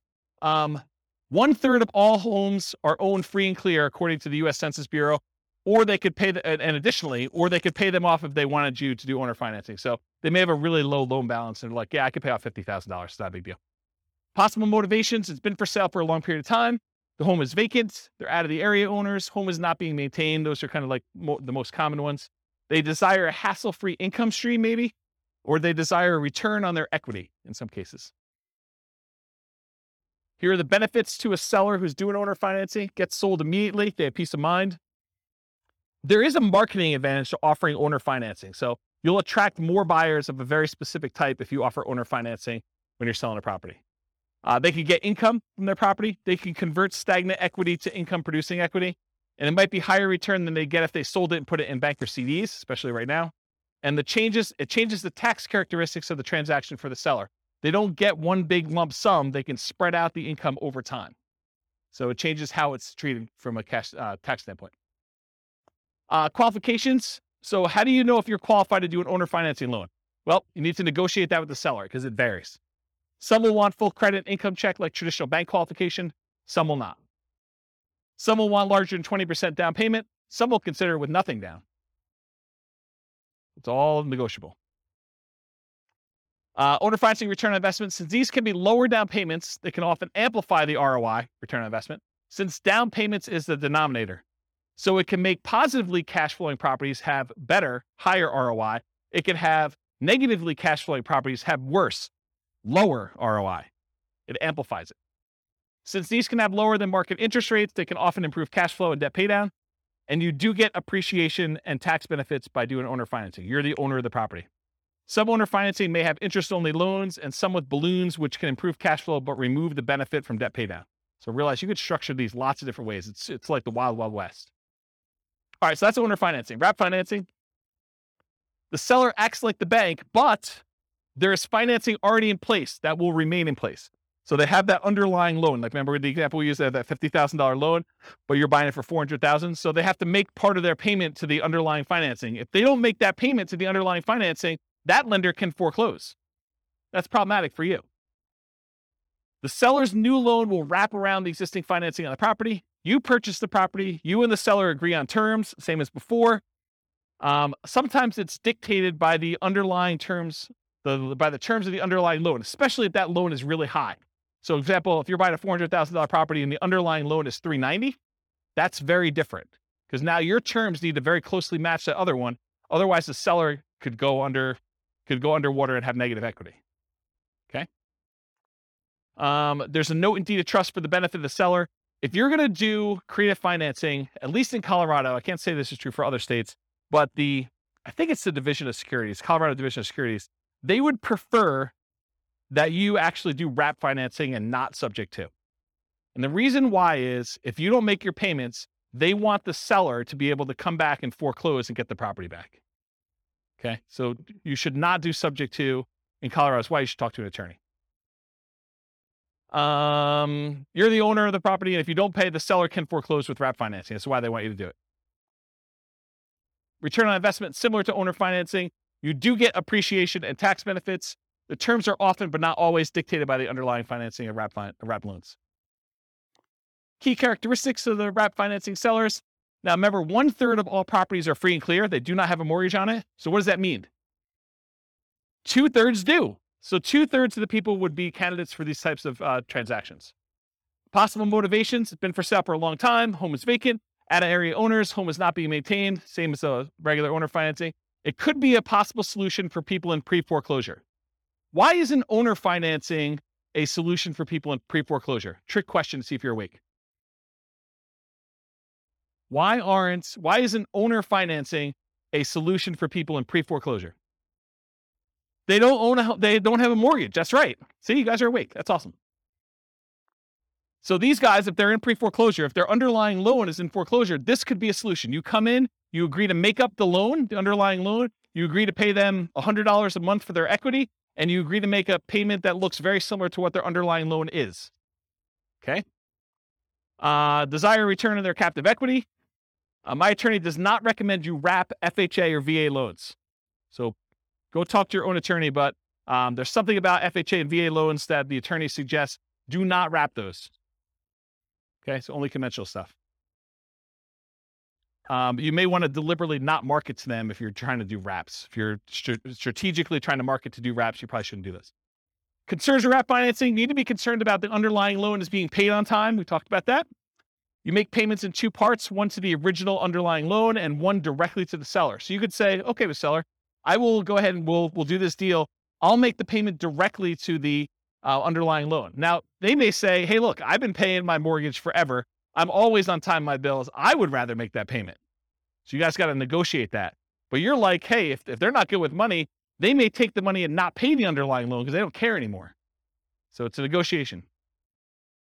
You could make a payment to a third-party escrow service that will take your payment, make sure the underlying loan is being paid.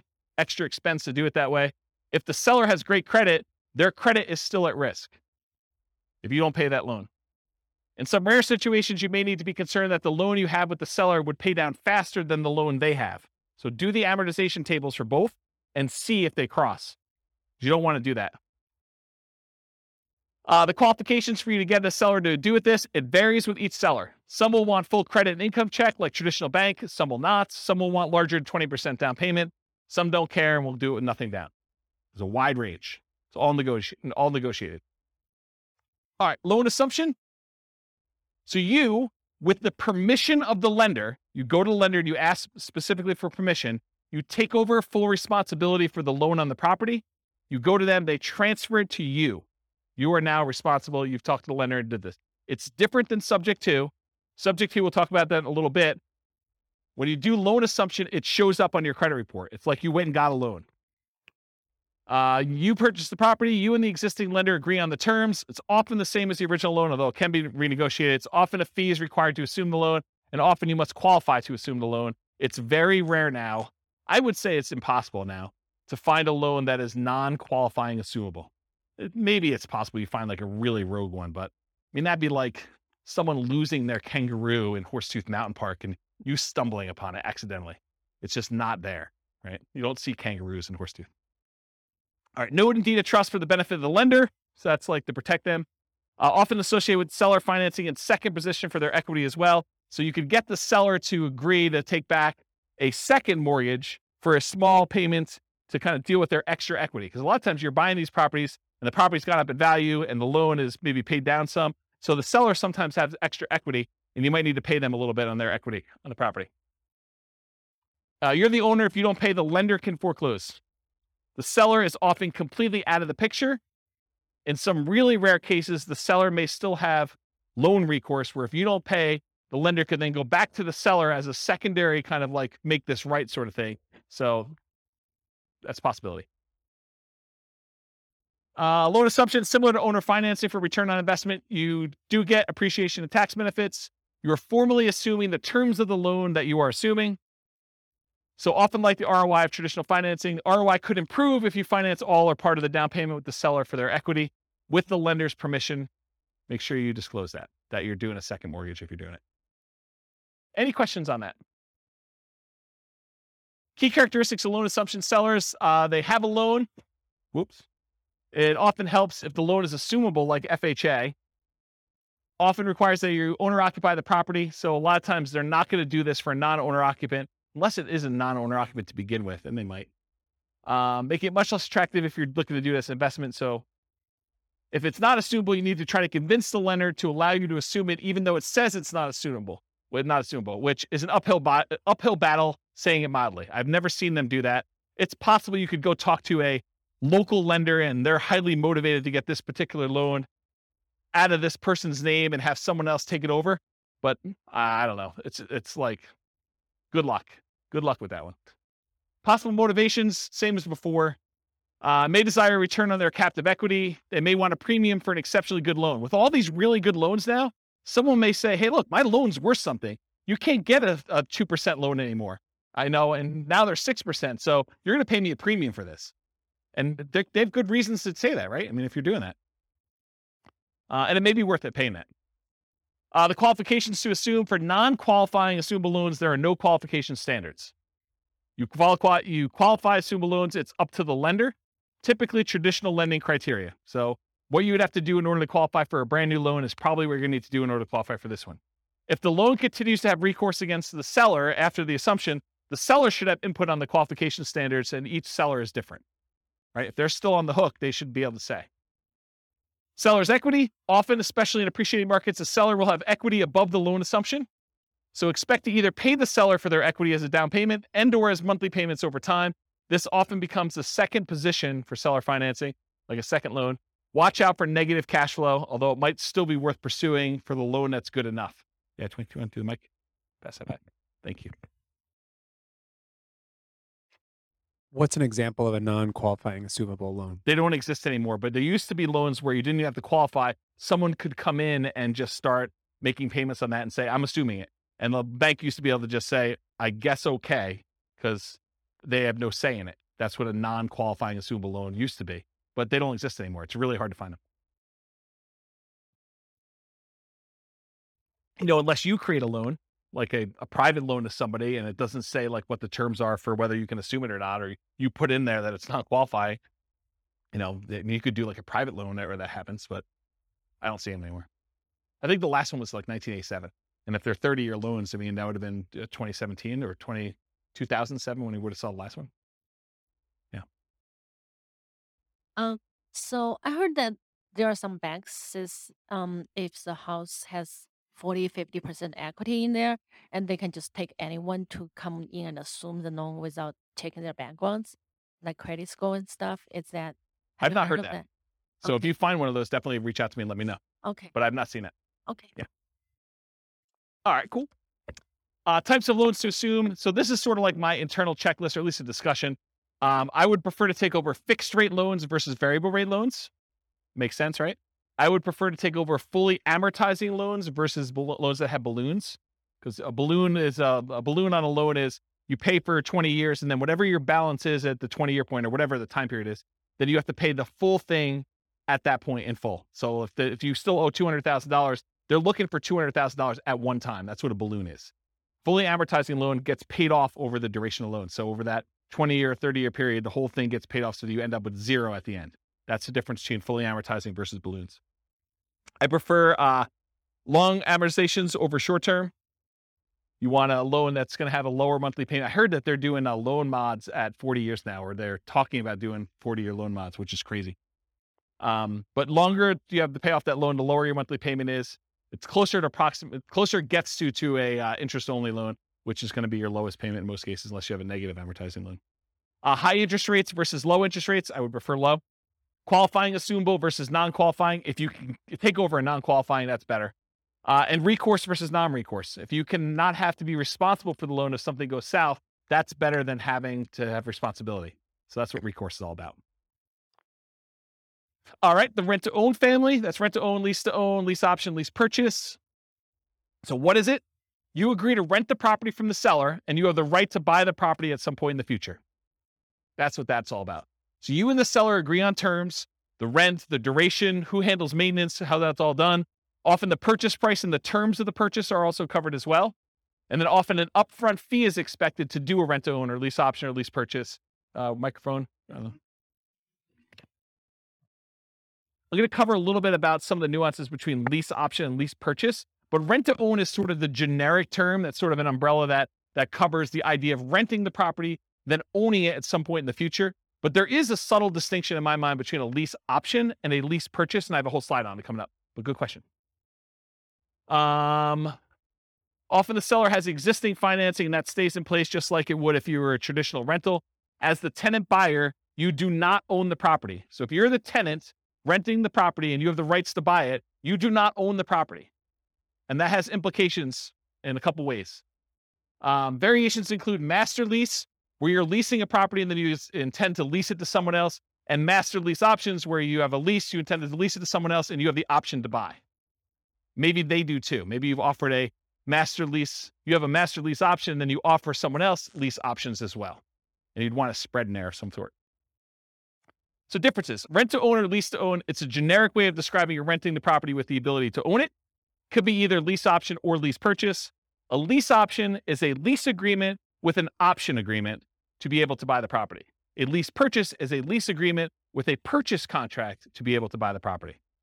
Further complicated when attorneys write it as an option and then include a contract that goes into effect once the option is exercised. So depending on who you have write your paperwork, they may say, this is a lease option. You don't have to do it. But when you do exercise your option, here's the contract we've already got written up with all the terms.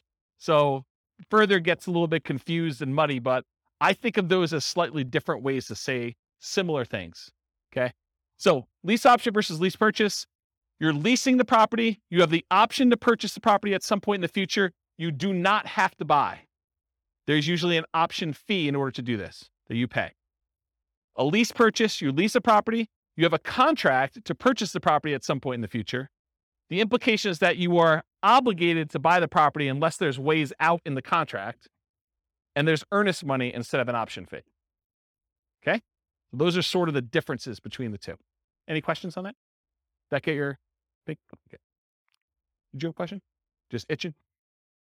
Sandwich lease options. You acquire the property on a lease option, often used generically, and it could be a lease option, lease purchase, or even super stretching it, it could be subject to.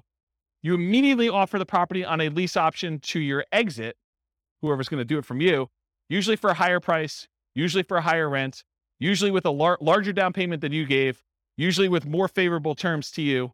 And we'll cover this a lot more when we do creative deal analysis and structuring in a future class. Okay. Rent to own return on investment. It's different than what we've been talking about so far. Depending on how you structure it, you might get appreciation. Depends on how you write it, because you don't own it, right? So you don't automatically get it. You might get debt pay down. Depends on how you structure it, but not likely as a default. And you might get some cash flow. Depends on whether you have negative cash flow on the deal yourself. And you will probably not get tax benefits because you do not own the property. Okay? That's for rent to own. All the lease option, lease purchase type stuff. That's usually how it is.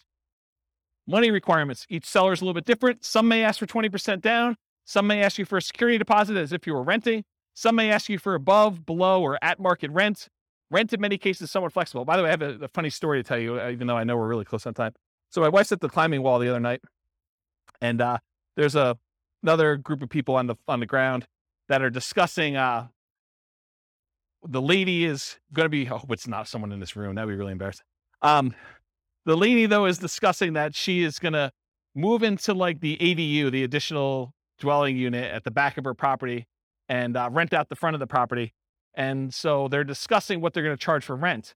And the woman is insisting that she charge what her mortgage payment is, which is just random because it doesn't really matter where your mortgage payment is. It could be higher than what fair market rent is. It could be lower than what fair market rent is. But it goes to show you that the general public just says, I want to get what my mortgage payment is so that I don't have a mortgage on the property. And that's my kind of like price.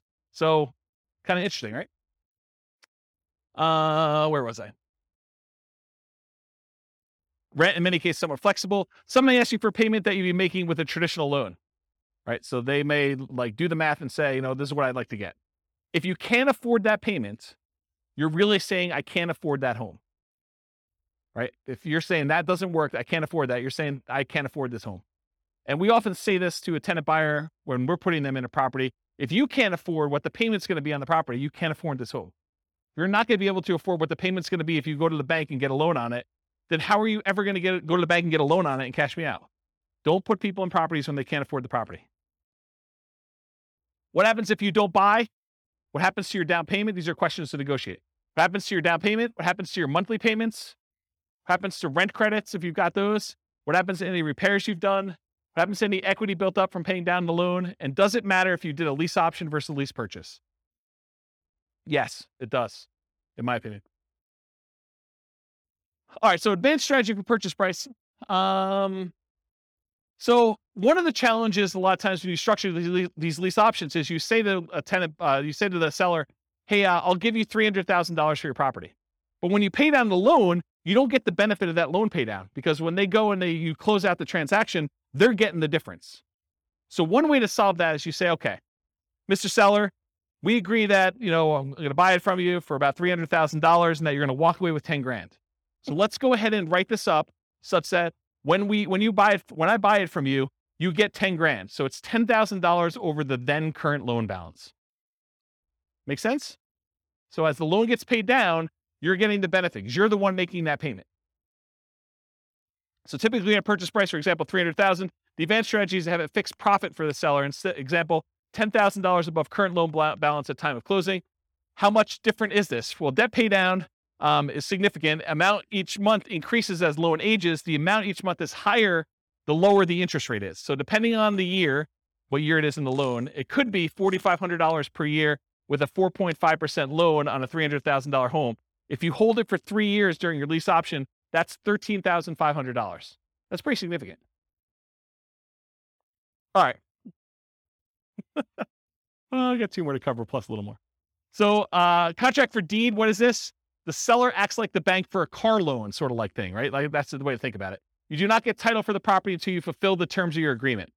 Often there's financing already in place that will remain in place. You and the seller agree on terms. The seller remains the owner until you've completed the terms of your agreement. And if you don't pay the seller can evict you. It might be used when you're offering to owner finance your property for a buyer.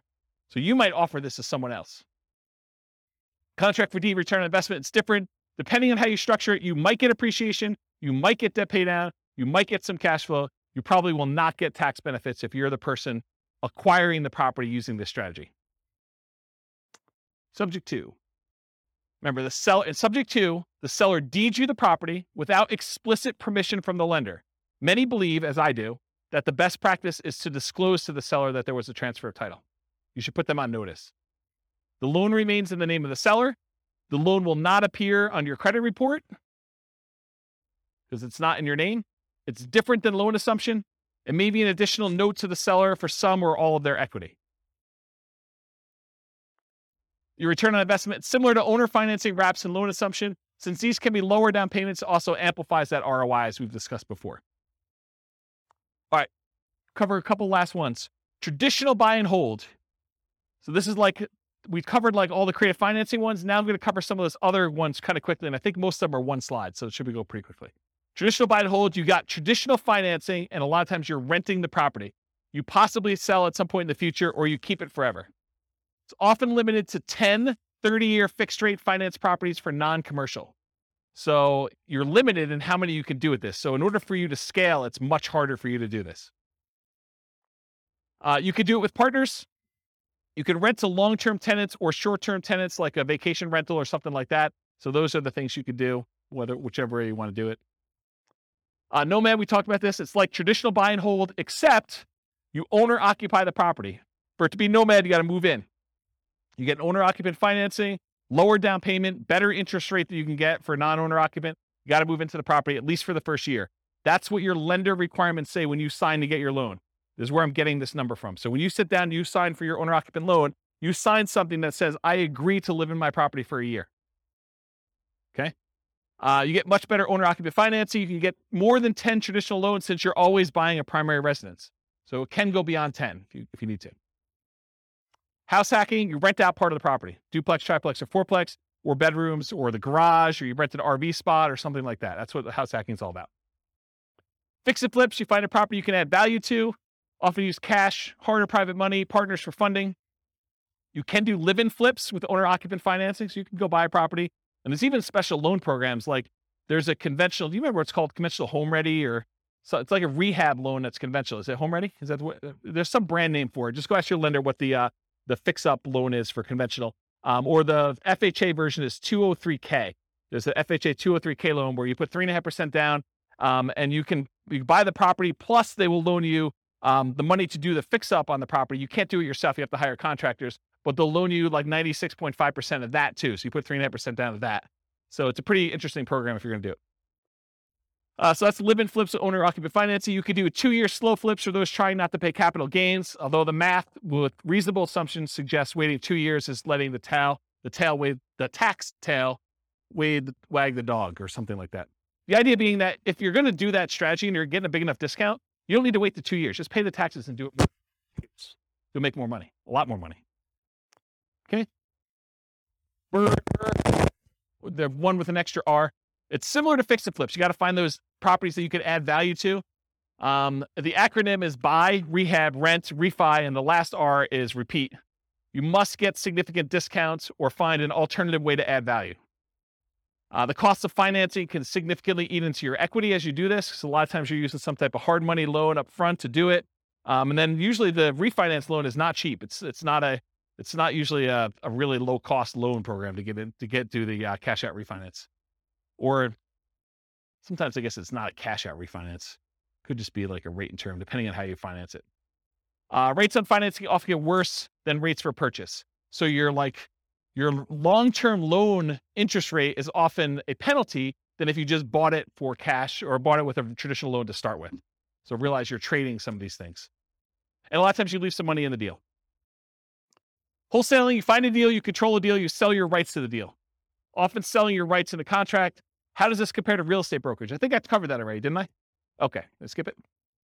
Wholesaling, selling wholesale properties, but closer to retail prices to retail, a lot of times owner-occupant buyers. So it's like wholesaling, except mom and dad are going to move in. Not your mom and dad, but some mom and dad with a family is going to move in. Right? They're going to do that instead of it to an investor. That option auction, we talked about that too. You find a property, you get an option on it. You market the property like crazy for a bid sale over a single weekend. You sell the property to the highest bidder using a round robin strategy. And then you make the difference between what you sell it for using your round robin thing and what you have it under contract for with your option. Short sales and foreclosures. We talked about what are short sales. We talked about foreclosures. Anyone not know after this point? Because I think I covered it twice, right? Okay, good. So we do those. Usually foreclosures are the auctions, either the county or the MLS after they've gone back to the bank. And short sales are usually from the MLS or for sale by owners. Real estate investment trust. They're basically that fund where people get together and they're buying big buildings and you can become a cash investor in those. You buy them from your stockbroker. It's usually an all cash investment. You're not usually able to finance those that I'm aware of. And they're usually passive. Tax liens and deeds, it's county dependent. They vary, like what the interest rate you pay. Some you bid down the interest rate. Some you're getting a fixed interest rate. Some you have to wait. You have to wait a certain amount of time before you can foreclose. Some you can do stuff earlier. I mean, there's all sorts of variations. Every county's a little bit different. You pay back property taxes, take ownership in rare cases. A little side note, a little fact. This was the first real estate investing book I ever wrote. It was on tax liens and tax deeds. Kind of thing. I was buying some of those. I was like, hey, I bet you people would like to know how I'm doing these. And in some really rare cases, they don't actually pay off their lien, and you could take ownership of the property just for the amount you paid in taxes, plus some foreclosure filing fee type stuff. So it's sort of like the grand slam random home run that you occasionally get, really rare, but it's a way to boost your return and sometimes get a property. Not like that, no. Partnership syndication, you find deals in all the ways that we've discussed. You partner with others to assist with roles you're unable or unwilling to fulfill. Remember, there's the syndicator or the deal maker or the manager of the deal. There's the loan partner and then the money partner. You can have someone do one or more of those roles that you're not willing to do if you're kind of putting together partnerships or syndication. Or you could be one of the other roles if you want to get involved. You could be the money partner or the loan partner to do that. Okay, I got 2 slides left. I'm going to be good. Okay, so non-creative financing type stuff. So this is like the non-creative ones that we covered. Like we're not talking about owner financing and those types of things. So traditional buy and hold, including short-term rentals, that's where you typically do these more like traditional financing type things. Going to the bank and getting a loan. Nomad, you typically go to the bank, get a loan. House hacking, you typically go to the bank, get a loan. Fix and flips, a lot of times you're going to go get like some type of hard money loan or some type of bank product to do that, including live-in flips, 2-year slow flips, and partnership flips. For doing BRRRR and BRRRR, you're probably going to do more traditional financing. And then syndications and partnerships, you're going to do those. Okay. So these are like the non-creative financing type things. And then here are the miscellaneous ones where you're not really getting bank financing. Wholesaling, you're not really getting financing at all. In some cases, maybe you're getting, the dough for a day or transaction funding if you have to close in order to get your deal sold. And then if you're doing real estate brokerage, what's great about it is there's no financing, right? You get a seller to agree to let you sell their property. There's no financing you need. A really weird, twisted way, and it's not 100% correct, so don't say, James told me it's this. It's technically not, but one way to think about real estate brokerage is you have an option on a property. You've got a seller to say, hey, look, you have an option to help me sell this property, and I'm going to pay you a fee if you can find a buyer who's willing to pay this number, right? Isn't that sort of what it is? So, I don't know. Real estate brokerage is a pretty interesting way to do it. And you only have to do half the thing if you're doing that. If you're wholesaling, you can either find the buyer or find the seller and you still get paid. Wholesaling, you don't need any specific financing to do that. Option auction, you don't need to get a loan or do anything for that one. If you're buying at auctions, if you're auctioning off a property that you own, you don't need any financing to do that. But if you're going to go buy at an auction, it's usually cash. And then tax liens, tax deeds, sales, you're usually paying cash in order to get those. You're not really getting financing, and a REIT, you're not getting financing. All right, last slide, and I'll take questions. As if I haven't been taking questions all night. So which strategies might I consider if? And this is sort of to answer part of your question, Rob. But if I don't have a down payment, which strategies do you do if you don't have down payment, right? Like you start thinking to yourself, like, what could I do? Well, there's that real estate investing versus real estate entrepreneurship discussion we've sort of been hinting at or having. And that is, when you're a real estate investor, you're taking money, you're deploying it, and you're expecting to get a return on that. That's real estate investing. Real estate entrepreneurship is like you're going into the business of something related to real estate investing. You're either doing fix and flips, you're doing wholesaling, or you're being a real estate broker, but you're like trying to earn an income by being in or around the real estate business. But you're not taking capital and deploying it necessarily in order to do that. So if you don't have a down payment, those are sort of like the 2 ways to look at it. You're probably not doing real estate investing because you don't have money to do it. Or if you are, you're doing some type of like really low down payment option, right? So, but in order to do this real estate entrepreneurship, in the majority of cases, it's a sales and marketing skills type position where you have to get good at selling the seller in order to get a deal negotiated correctly. And then you have to go sell your tenant buyer in order to kind of get that out there. Or you got to go do, if you're doing wholesaling, you got to go find your sellers and your buyers. Or if you're doing, fix and flip, you got to go negotiate the deal and get the deal, and you got to manage contractors, and there's other stuff, there's skills that are doing that. And then we talked about getting rich fast in real estate versus getting rich slow in real estate, and they're both really slow in my opinion.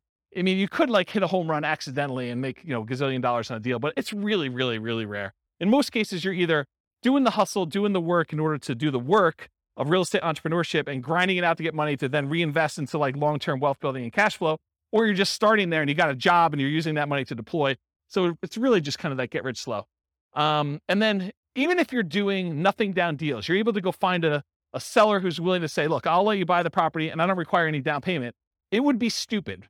And I'm using that word very deliberately, even though I know it's offensive, but it would be stupid for you to do these without reserves, especially if you're going to go get a seller to agree to do something creative with you, right? So technically, can you do it with no down payment? Yes. Can you do it with no money? No, probably not, right? You need reserves in order to do these types of deals. So that's what I've discussed, down payments, adequate cash reserves for doing that.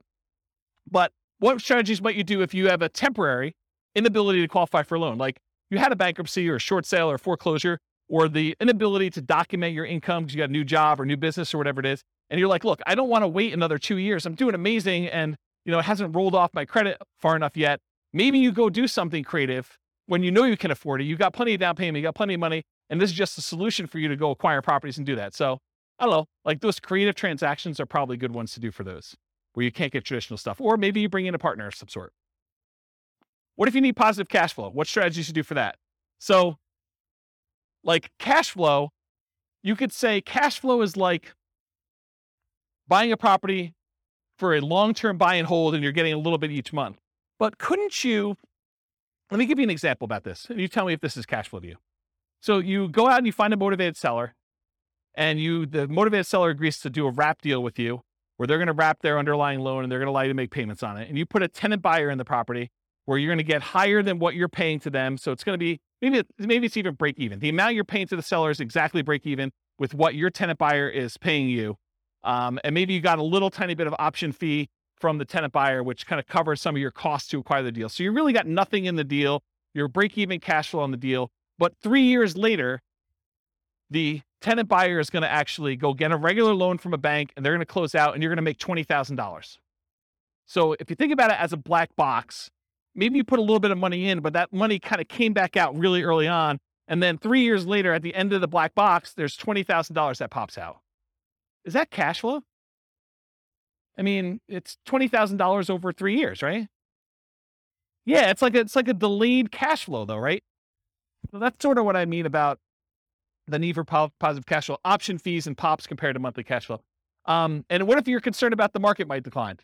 Well, lease options, where you're leasing the property and you have the option to buy it. If the market crashes, you're just like, I choose not to exercise my option. Here's the property back, Mr. Seller. That's one. You do regular options. You can do real estate brokerage. I mean, real estate brokerage, you're in and out really quickly, and you have no obligation to the properties. So you can do those. But for long-term wealth building, I think you sort of need to put a stake in the ground and say, I'm going to hold out because you want to be in the market for that long-term wealth building. So for like that part of it, I think you've got that market risk. And if you've got a long enough time horizon, I don't think it matters because you could have a dip short-term. But if you asked me to bet on the long-term growth of the real estate market, historically over 100 years plus, it's 3% a year. And there've been dips in there, but you give me a long enough time horizon, I'm like, I feel pretty comfortable it's going to be worth more at some point in the future. And if not, even if it's the same value and I paid off the loan, now it's free and clear and it's cash flowing. So that's how I think about that. And if you want to buy in LLCs, if you're really hyper concerned about, asset protection and liability and risk and stuff like that, there are ones you could buy where you don't have to, move them to a LLC after you acquire them with traditional financing. You could buy subject to and buy in the LLC to begin with, or you could buy with a lease option and buy in an LLC to begin with. You could do owner financing and buy in an LLC to begin with. But those types of ones you can do where you're able to buy them in LLCs or with partners as well. All right. Any questions? I'm only 7 minutes over, but Rob, that's all on you. Any questions before we go? Wow, I put you guys out of it. You're like, holy crap. Oh, you have questions, Josh? Yeah. This is more like a comment here, James, Yeah. which is so what you're showing us today is great, man. I love this stuff, right? Yeah. But what's happened in the last 3 years is that there are new players that have come into this market where we have everything that we do is we buy ugly houses, guys, and fix and flippers and burrs and nomads and that. There's a property tech company that's come up backed by Wall Street, which is doing a version of it. So they've taken all our best plays and they've come into the market. So Open Doors an iBuyer, Homeward is a power buyer who will give you the cash up front.